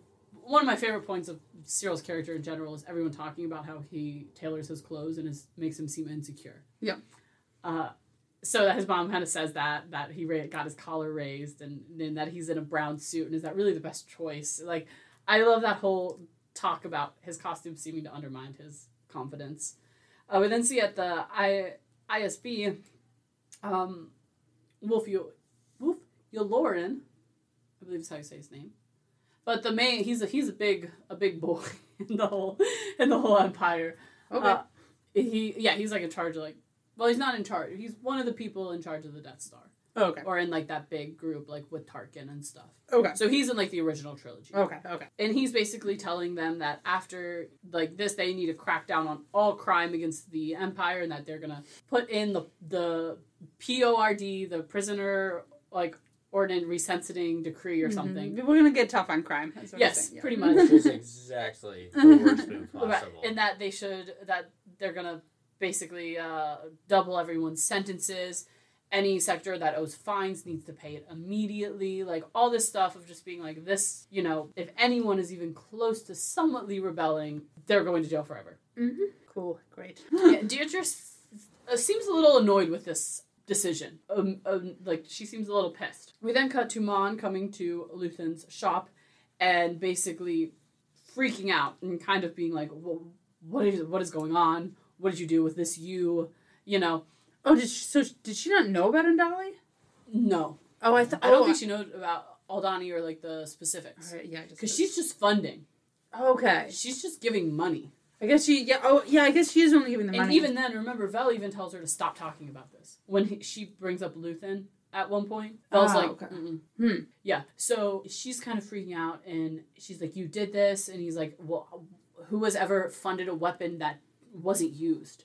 You knew what this was going to do. You knew what we were doing. The network has been built. Now we have to use it. Yeah. Yeah. And she's like, this is going to make everything worse. They're already cracking down. And he's like, that's what we need. We need people to be afraid and mad and to fight back. Yeah. And I also love this scene because you can really see him switch in and out of his persona based on if he is facing the window or not. Yeah. Yeah. So you can see him like do this in real time double face of like his whole arm motions and everything, but still be like the dead face. And I love it. I think it's a really cool acting choice in this scene.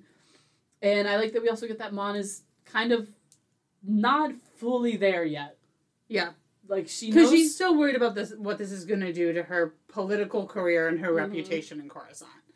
Which is something she still cares about, which it seems like by the time we meet her in the original trilogy, she's done caring about those things. not. Absolutely, But, yeah. So she's still in this place where she wants to do the right thing, but she doesn't want to get caught doing it.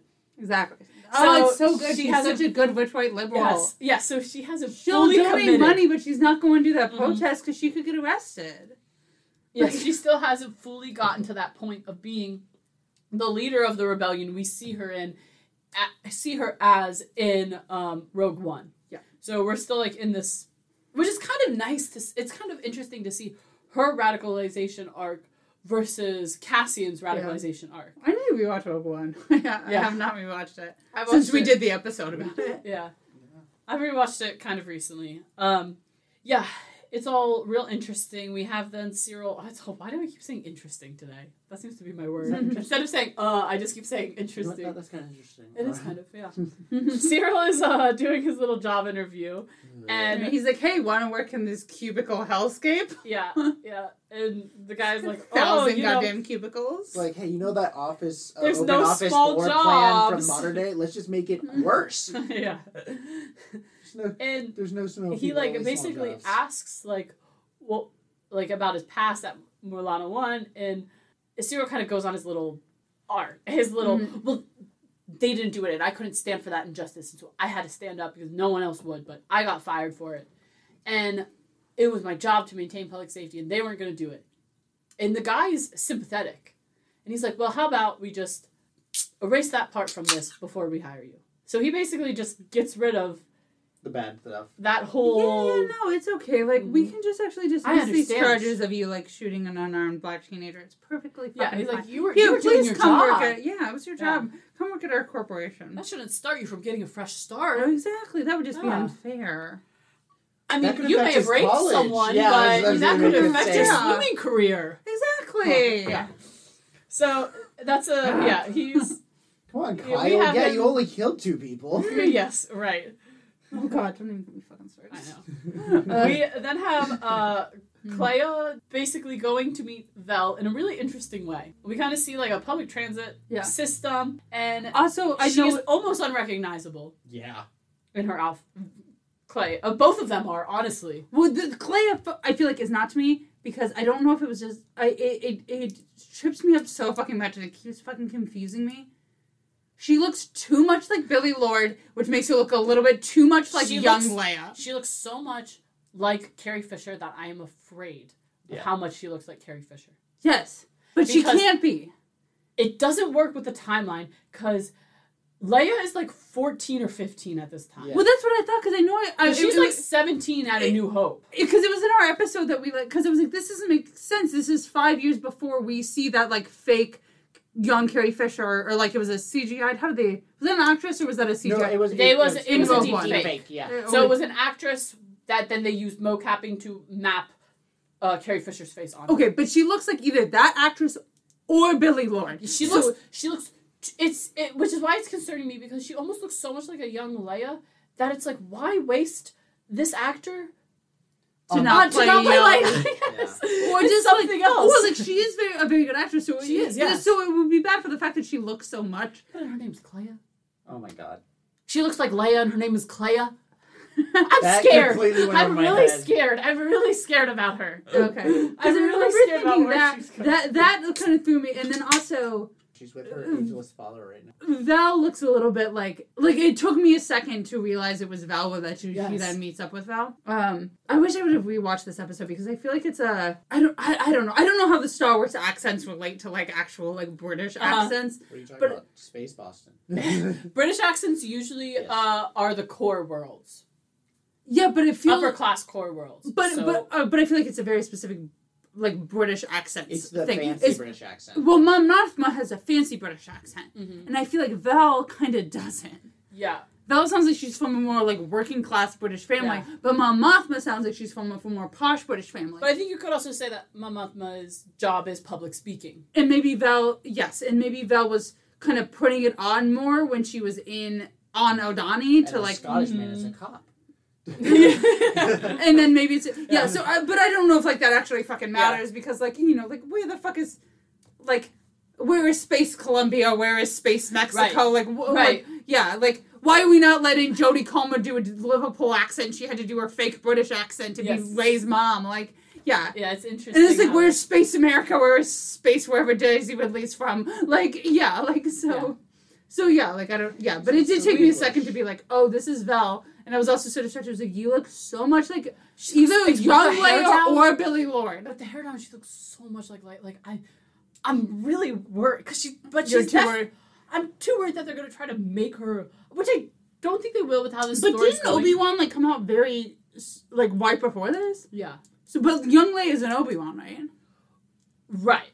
So, But like as 7, 8, really young. But that time would not make sense for it to be here, right? Yeah, I mean, Leia is literally supposed to be like early teens, 15-ish, around that age, 14, 15, 16, around that age at But this point in the 5 show. years. Oh. No. So she's supposed, or yeah, I guess she would be like 12. She's definitely supposed to be, she's not that old. I was gonna say this Billy Lord she looks older than Leia does in the original trilogy. Yes. But this is 5 years before that. Yes. So that's why I'm like concerned about what. Does Leia have some secret half sister we didn't know about? When would Padme and Anakin have had another kid other than Luke? I said half sister. And Leia. Maybe Padme had some. Padme died. Oh, maybe Padme had a kid before. Padme had a kid when she was like 12 or something. Like we don't know. Who knows? I have not watched the prequels. Yeah, before she hooked up with the creepy kid saying, "Are you an angel?" Oh, is there cloning? Is there cloning? Oh, there is cloning in Star Wars. Is there cloning in Star Wars? They're cloning in Star Wars. I was literally thinking of it because the Sins of Sinister. Oh, I fucking thought there was a X-Men whole war has been about started. this. Oh, I can't believe I just asked you some cloning in Star Wars. We covered the entire Republic Commando series. Maybe she's a slightly aged up clone of young Leia. Maybe That's it. That's why she's named Clea. They weren't very creative. The clone Leia. Clone Leia. Clea. There we go. We figured it out. That's our fan theory. Yeah, she Crack confuses theory. me. Clone Wars. She confuses me. I mean, she is a very good actor. Like, She's very actor. good, I really but like it's just what she's doing. yeah. But it's just she looks too much like Yes. Leia. She looks too much like distracting. young Leia and currently what Billy Lord looks like. So it's But, very confusing. in a way, I think she really looks more like Carrie Fisher than Billy Lord does. Yeah, because that's the point of like it's like she's a mix between young Right. Leia and Billy Lord. Yeah. Of like yeah. So it's just like why cast her? Yes, I mean and especially to Clone to Leia, pick Clea. that name and to pick that Clone name Leia. for that Just character. Clone Leia. Clone Leia Clea. We got it. I'm so confused about it, but yeah. So we had that whole meeting where basically, we totally got distracted about what actually happened. What in did it. she even say to Val? She basically says to Vel that like they got the money, everything is set up. Vel's like, well, what do we do now?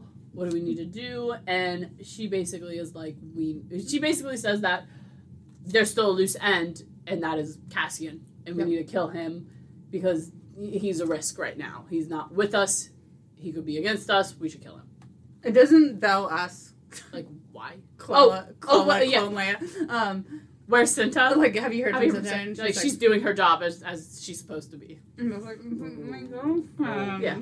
And then we also have in this that fucking shot I absolutely love of Cinta like getting that little speeder out, and then we see the Oh yeah, Cinta just walked from the base to like a fucking speeder in the woods. yeah, and then we see that. Oh God, why can't I think of what they're called? A Star Destroyer. Yeah. We then see the Star Oh, yeah. Destroyer just like totally black out the sun Yeah. and like just look up and that's all you see. I love that because I don't feel like we get that view a lot.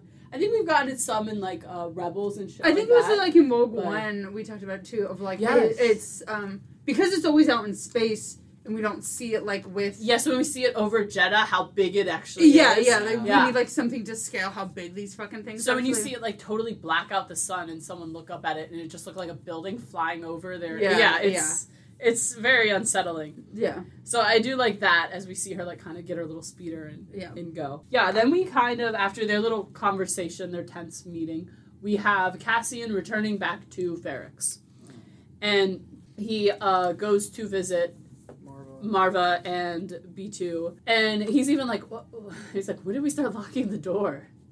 I hate that when he walks in and he like knocks and she opens it. And he's like, when did we start locking the door? When she's hugging him, I hate it. I hate that line. It's good. It adds like so much weird story building in such a tiny. it's so much as so like we've become some weird police state now. Yes, in Ferrix. that Like, no one in we Ferrix can't- locked their doors, but now we have to. Now we have to, but not for any community reason because we added more policing. Yes. So like we're worried about the police. We're not worried about the community. Like Yeah. So we then have Marva being like, you shouldn't have come here. They're looking for you. And basically, Talks about his dad. before that, she talks about how he doesn't know how someone could turn him in that that's what happened before with that he didn't know that Tim was the one that turned him in. And is like, he's like, does Bix know? And it's like, either Bix was trying to stop him or what, but he died and the whole thing, so there's no reason being mad about it. Cassie's basically like, I scored, I have money, we should go. Let's go someplace warm and nice, and we don't have to be dealing with all of this shit here. And she is already reluctant, like, why? Why should we go? Like, I do like this too of him being like, I have money now, we can leave. And he only took what he was owed, the $200,000, when he could have taken so much more. $80 million. He could have taken the He could fly the ship. He could have taken the $80 million. He could have taken the $80, or he could have agreed with Skeen's plan and taken $40 million. Yeah. Or he could have just lied to Val and taken like $15 million. Right, But he could have said, "Oh, my fee was $1 million." Or because she probably might not have even been told, but he only took what he was owed, and I bet that he also took the $30,000 that he paid the farmer from his $200,000. Yeah. Or he took, but what $230,000. When it's $80 million, why does that matter? Right. But I do I like that it's like him starting to be like, maybe the rebellion is good, and maybe I shouldn't steal this money from the rebellion. Like, maybe he didn't want to steal the money from them. Yeah. Like, that wasn't, regardless of how he didn't fully agree with it, he didn't want to steal the money from them. Because he did understand that it was going to something else. Yeah, something that was better. Him and Skeen just stealing it for their own personal gain felt wrong to him. So Marva is like reluctant, and he's like, you know what, you're right, I'm moving too quick. How about in the morning, I'll go talk to Bix. I'll talk to the Bix. In the morning, we'll go, first thing in the morning. Yep. And I also like that, like, B is like, yes, we're going, let's go. He's way excited to go. We then have Marva, or not Marva, why did I say Marva? We have Mon and her friend, what the hell is his name again? God. Oh, he's Princess Margaret's boyfriend from that one season of The Crown, but I'll look up what his actual name is. Anyways. Keep going. Yeah, so her childhood friend the blue-eyed guy. / probably childhood, like, boyfriend. Interest, yeah. Yes. Are talking, and she's kind of like smooth. Tay. Yeah. It's Tay. Yeah, Tay Coleman. Tay Coleman, yep. Mm-hmm. Played by Ben Mills, yes. So she is basically like trying to be like, I have something I want to tell you. It's really important. Before that, we also have this little moment where he meets her daughter, and it's really awkward, and he can kind of practicing for her marriage ceremony or whatever. No, she's pretty much like, Dad said I had to ask you if I could go. That's right. Like, I don't want to be here. Can I go upstairs? Dad said I had to ask you. Or whatever. And so she's like, yeah, okay, that's fine. And even Tay's like, that's a hard age. And she's like, yeah, it's... I like that he immediately gets like, your family life's kind of not great. Kieran's so bad at being a husband, and then he's also, I feel like, worse having like a... Well, I feel like he's being worse with the fact that, like, Leda is on his side. Mm-hmm. Like, not, like, with everything. Even though, like, I feel like Piran is, which we find out, once we get further in with them, Piran is fine with being like, we're practicing wherever the fuck they're from. Yeah. Not, like, orthodox, but then, like, Leda goes to that. But yeah, that he didn't, Sandrillan. Yeah. He didn't agree with those, he wasn't enthusiastic about the marriage shit either. Yeah, she says that too, because when Vel's like, is he the one that's pushing this? And she's like, no, surprisingly, he's against this too. Which does make sense, because he's in a marriage he is not happy in because of these child marriage and they know the difference of living on Chandrila versus living on Coruscant, which I do. God, how is this the same fucking show that we have fucking people jerking off to fucking Ahsoka in tiny outfits? That, like, this is such a good, like, I mean, though we could be better. We're all white and we're speaking with British accents.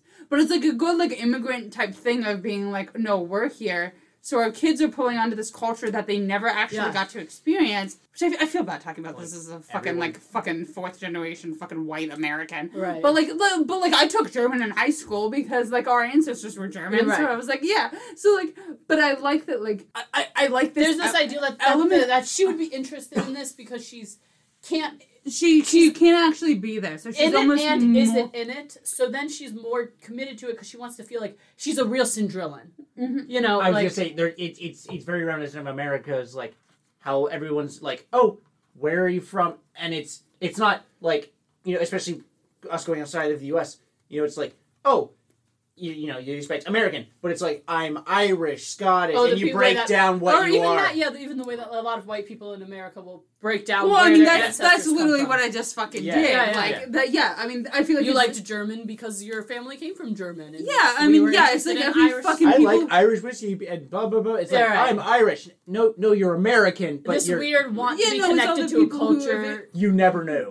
that is much older than like Yeah. ours because they can also watch just Our like country's young in the grand scheme of things, so.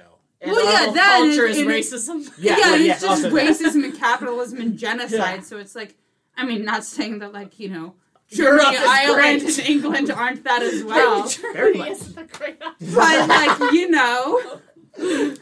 I get what you're saying though. Like Let's compare it to like New Zealand. Oh no, wait, they're bad too right now. Ireland's okay. They were oppressed for a long time. yeah, but I don't know how much the Irish was in there versus Yeah. the fucking English and the German. I mean, mom's family is just fucking German through and through. So like, Jeez. there's no hiding that shit. Yeah, but I absolutely love this whole. I love these Coruscant parties. I think that Yes, they're so in any other interesting. series, this could have been so boring.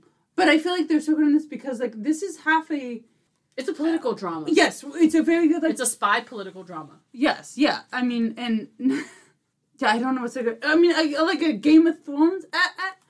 Yeah, I could see a I little mean, bit. from the political end of Game of Thrones, I didn't want to say 24 because that just feels like me But listening it- off No, where it our is. white It is like to the ancestors point were where I would from. recommend your dad would like.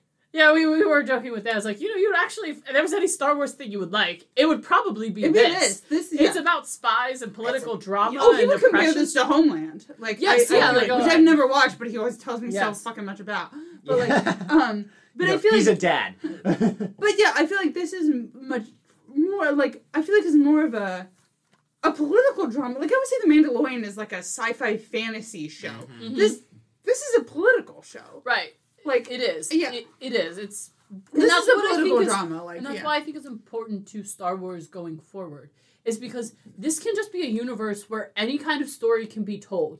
And I think there's a Yeah. place for all these different types of stories. There's a place for these high concept spy shit going on, Yeah. political shit. Give us There's our a place- Timothy Oliphant Western. Right, All there, we well, want. there's a point for Mandalorian as almost a Western kind of thing. Yeah. Yes. There's a spot for the Bad Batch just being random, almost kid one-off adventures. There's a spot for all of I that feel in like the this universe. is what if Star Wars is going to be as big as the Want to be?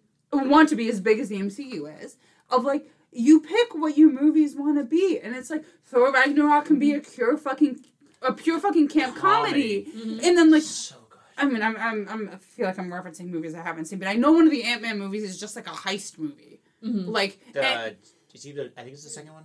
I have no The idea. I've Lost not one? watched a single Ant-Man Yeah. movie. But I don't think care. it's- I do not Yeah, care. me neither. But like, but it's like you can do, but like then the Black Panther movies are very serious dramas, basically. But like, so you can do this different shit within these fucking genres, and it's just to the point of like Jessica Jones like was basically about rape. Like it was about like a female oppression in rape culture. Like that's what it was about. And Luke Cage was about violence against like black men. Like so you can have these specific things, so you don't always have to be like maybe it doesn't always have to resonate appeal with for everyone. Exactly. Yeah. Yes. Because maybe some 12-year-old boy who might like Bad Batch, who has seen every Star Wars movie, maybe this is above his head. Yeah, And maybe maybe this Bad isn't Batch is interesting to him below right him. But then like someone. But maybe he likes the Mandalorian and But Boba Fett. But Like, his those parents are are like, yeah. But I feel like that's why people got so mad about Book of Boba Fett, yeah. because it was like. We thought I it was think- going to be a gritty thing with Book of Boba Fett, and like I think they tried to make everyone happy.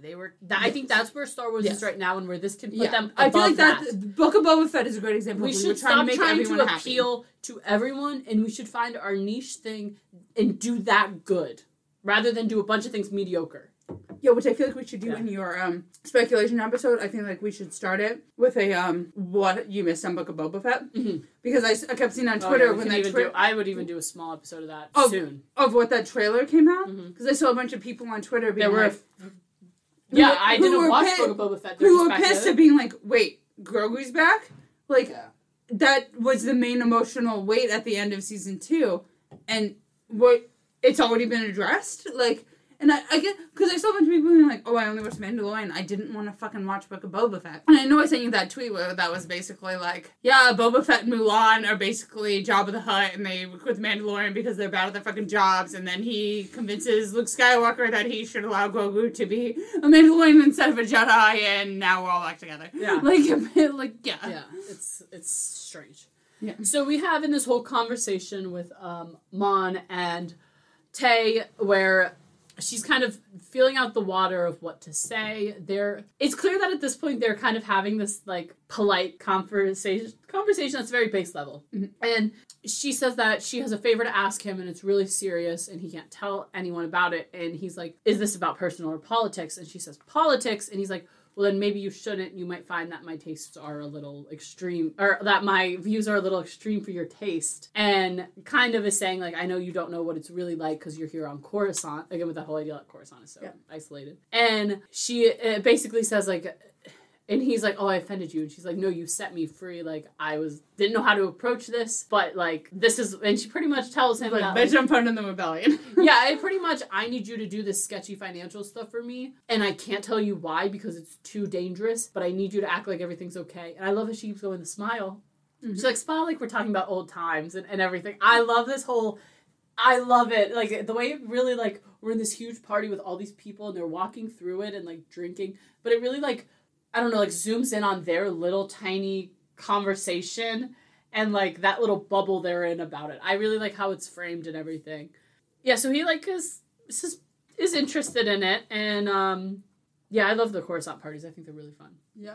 We then have Cass go to visit Bix and basically, like, set shit straight. And she tells him that he shouldn't be there, and he, like, makes a whole joke of, like, oh, I remember when your dad said that to me, you know, like, oh, yeah, whatever. How we used to fuck. Yes, pretty much. So we used to fuck as teenagers, yes. Yeah, and he asks what happened to her, why, like, you know, because she has, like, a black eye still, and she's like, things have changed since you were here, and, like, basically saying that it's not safe for him and it's not safe for anyone there for him to be there. Yep. Someone's going to turn him in at some point, and he's pretty much like, it's this, he's kind of like saying like that he's going to go and he has to leave anyway. But he does end up, like, at the end of this conversation, leaving enough money to pay back all of his debts. Yeah. And that her and everyone else should just forget about him. Yes, and then he's going to go. Just again, I like that he only took what he was owed. Yeah. And I like that he made sure that he had to stop and make sure everyone else got paid. Yeah, cleared out. He gave enough. He took only what he was owed when he could have taken so much. Uh-huh. And then he paid off everything he needed to. Yeah, even though he really plans on leaving and never coming back. Yes. He could have left and never paid those people back. Well, he could have gone. He could have taken the fucking $40 million, paid these people off to never come back, and then, you know, buy a fucking private planet somewhere. Right. So he comes back as morning is starting to break to get Marva and head the fuck out of there. And that's right. In between this, we have him, like, stopping, and he hears, like, some stormtroopers approach, and we have like this little flashback of him and Clem, like, staying there as the Imperials are coming, kind of for what seems like the first time, because we're still wearing clone armor. It's fully grown. Yes, but I do love that we see when it's on his face, it is Diego Luna Cassian. And then when we zoom out, it's Child again. Which is showing the younger PTSD of the situation. Yes, I love this idea of him back in the situation. I will say initially confusing the first watch. I think it was a good choice of him still seeing this, still experiencing it. Because that's what they say with PTSD is you, like... Right. Well, yeah, no, and I know we mentioned it, but I just feel like being, like, a dumb viewer... I might have been drunk. But, like, being, like, a temp viewer, like, I was a little confused. It was, like, how long ago did this happen? Right. Because, like, you know, he's wearing, like, he's obviously wearing the same outfit, but it's just, like, he doesn't wear that many different outfits. Yeah. So it's, like, was this 2 years ago? Was this 15 years ago? But we also have, the main point of why Clem got in trouble was because everyone was kind of, like, throwing rocks and shit, being mad at the soldiers coming in, and he comes up, tries to stop them. But then it looks like he's at the front leading them. Mm-hmm. So then they straight up hang him. Yeah, we haven't seen that yet, but yes, they grab him. And we then have him come back and see Marva and say that we gotta go. That let's leave. It's time to go.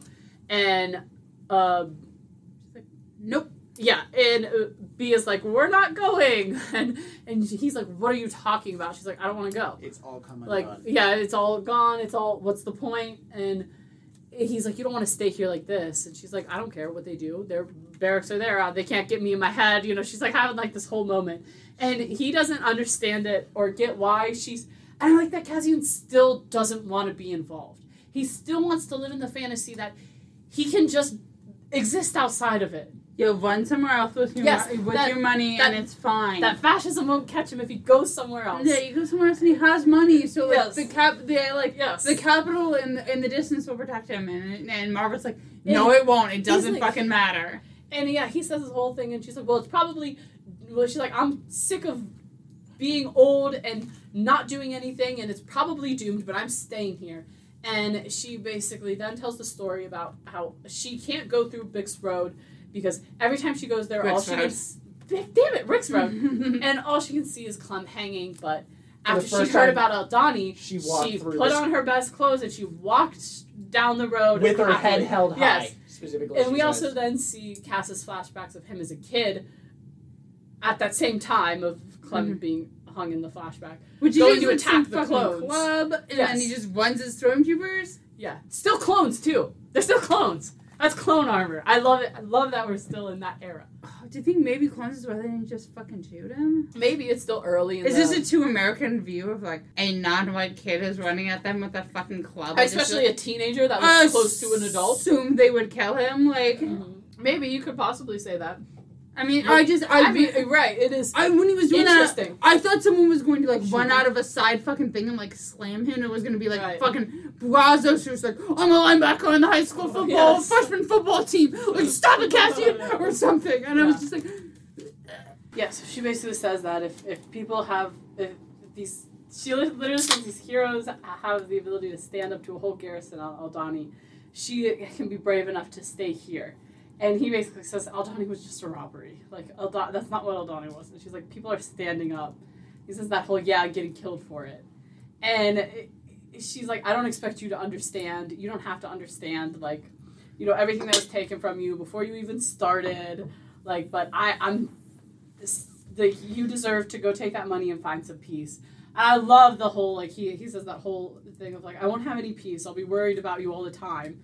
She's like, that's just love. There's nothing you can do about it. And I love it, and I love the dichotomy of all of it, but the first time I watched it, I thought of, like, I don't know, in this episode, it felt a little bit like, are we a little bit like dementia?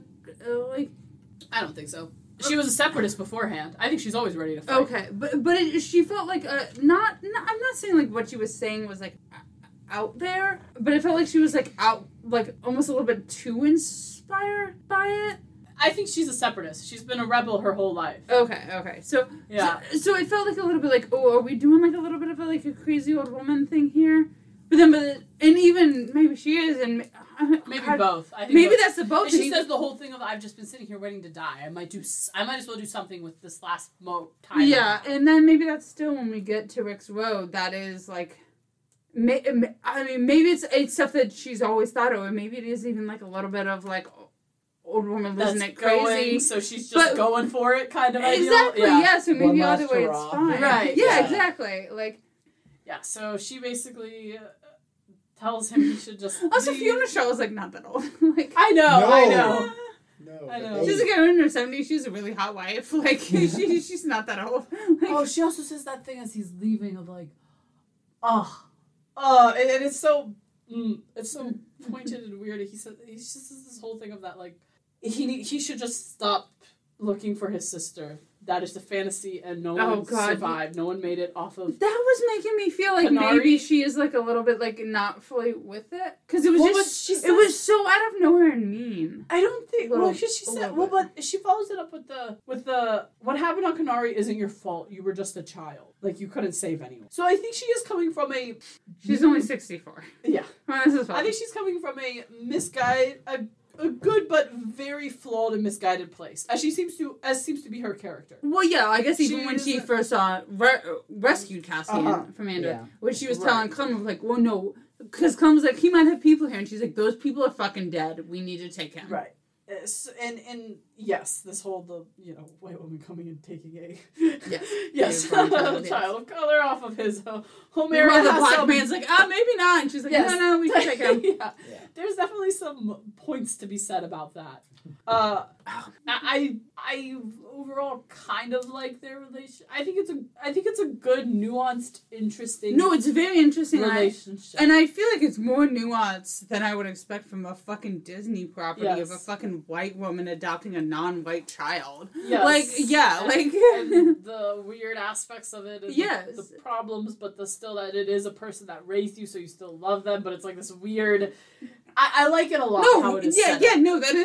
That it is raising concerns that I feel like I might have in my own life, and I'm being like, Jesus, what? No, I don't need this Star Wars. Like, get out of here. So this is where we also have at this point, actually, I think it was earlier, but back on the ISB stuff, we have Deidre say the thing that this is all wrong. They're treating it like a simple robbery, and her gay officer. Yes, God, I love the gay. He says like, well, how should we see it? And she says we should see it as an announcement that they're doing stuff. That's why it's called the announcement. Yeah.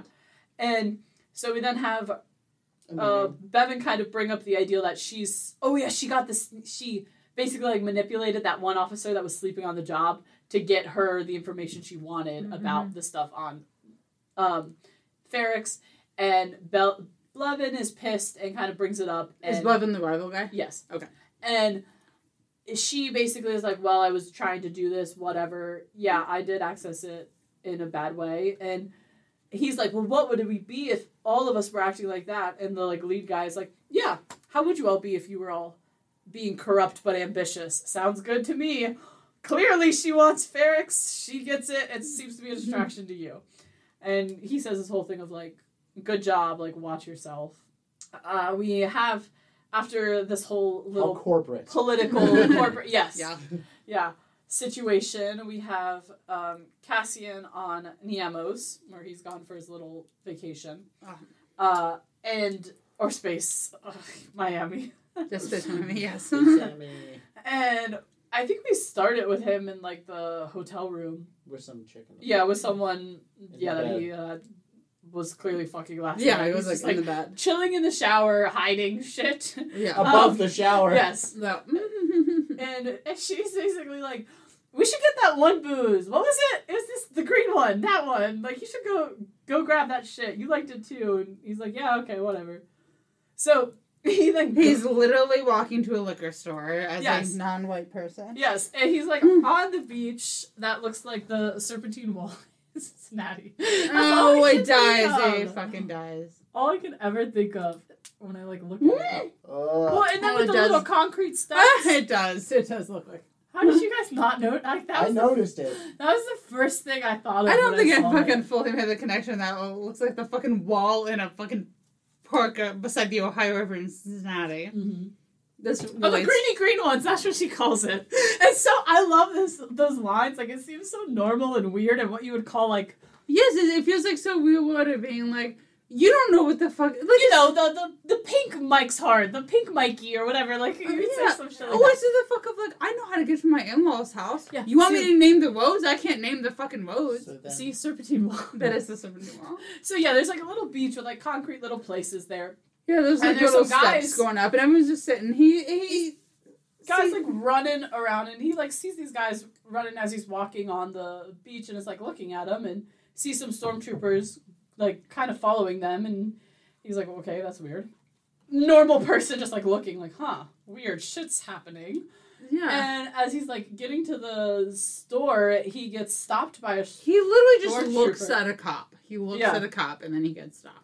Yeah, and the stormtrooper's like, what are you doing? He's like, I was going to the store right there. Who plays it? Matt Whitmer. Sam. Sam. Why is it Matt? Oh, Sam Whitmer. Sam Whitmer plays the... Yeah. That's the Darth Maul. Okay. So, and he's like, well, I'm just trying to get this. And he's like, well, maybe you're part of it. And he's like, part of what? What are you talking about? He's like, it. And he's like, I'm just going to the store. Like, why were you're sweating? And he's like, it's hot.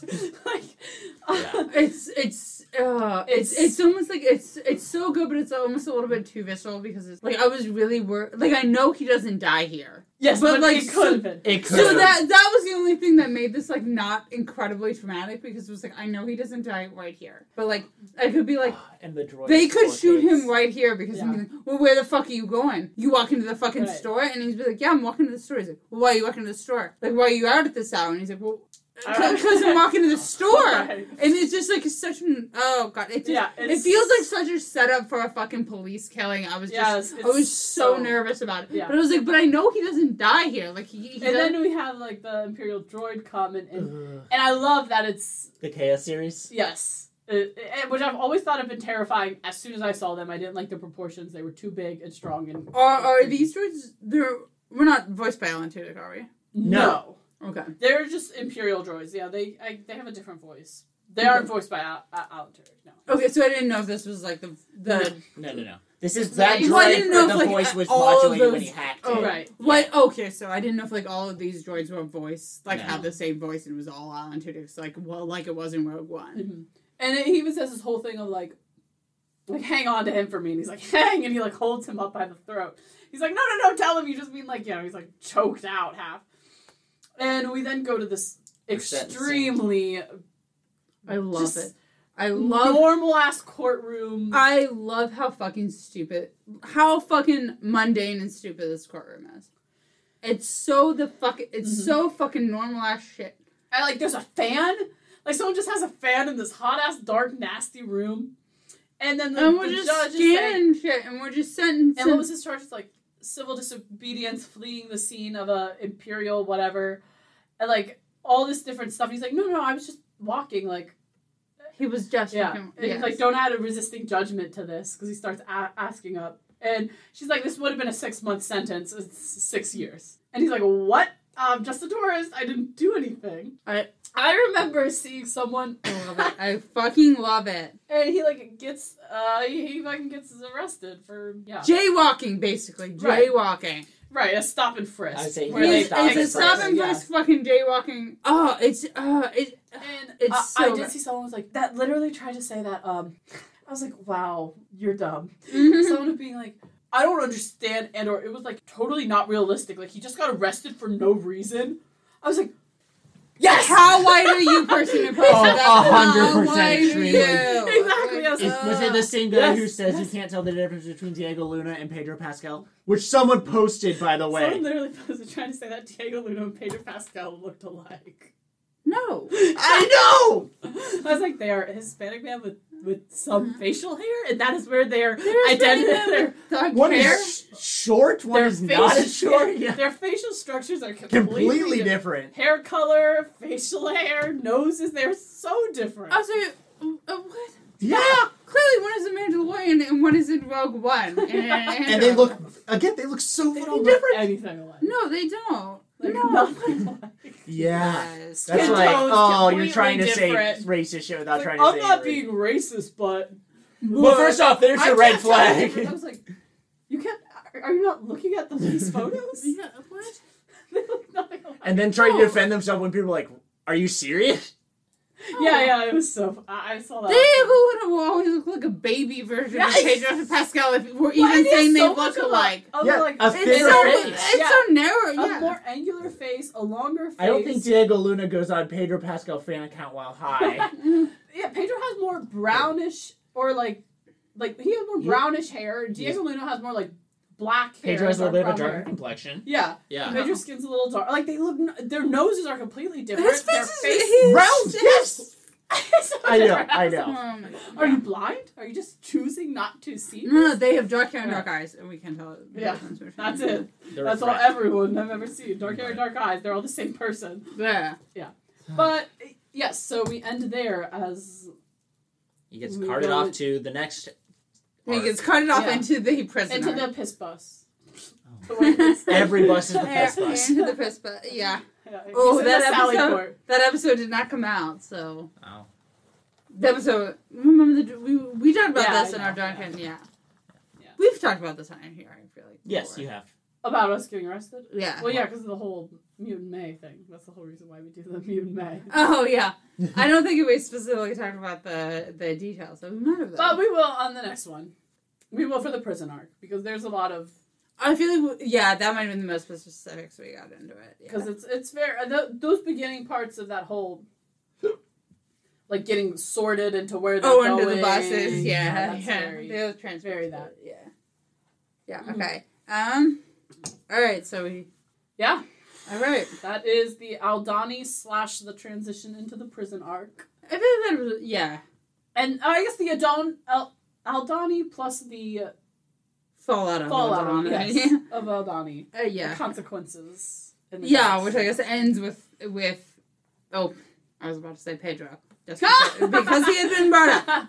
Wow. To Cassian being arrested. Yes. All right, so we will be back. Well, we damn well feel like In a week. No, we will be recording next Wednesday. Okay. We will be back a week after whenever this episode drops, based on how I am able to edit it. With the prison arc of Andor. Mm-hmm. So, if you would like to contact us about this episode or any other Star Wars, Mandalorian, or Andor-related things, we are Weekashar Podcast at gmail.com, Weekashar Pod on Twitter, Tumblr, and Instagram. If you stumbled upon If you stumbled upon a pond and then you thought, what is this podcast? If you would like to know what it is called, it is Break-a-Sock. If you know what it is called, but you would like to know how it is spelled, Quark, how's it spelled? BRIISA K. What did you do? Break-a-Sock. BRIIKASAK. Break-a-Sock Pod. That was very clear for everyone. BRIIKASAK.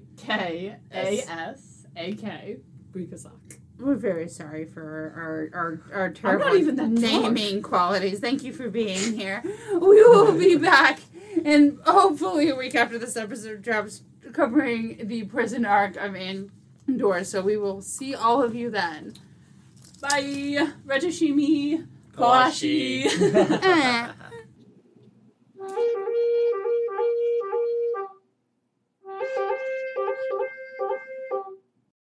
I really need to pee. I'm sorry. Okay.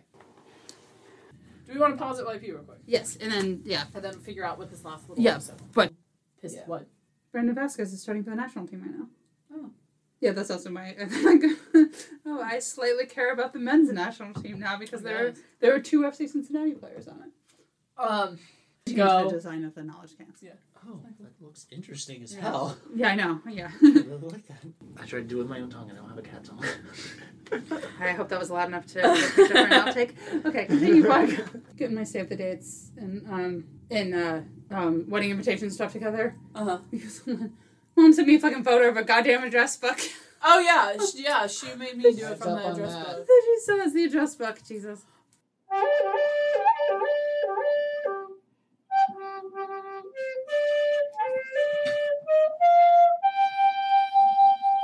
Probably could do better.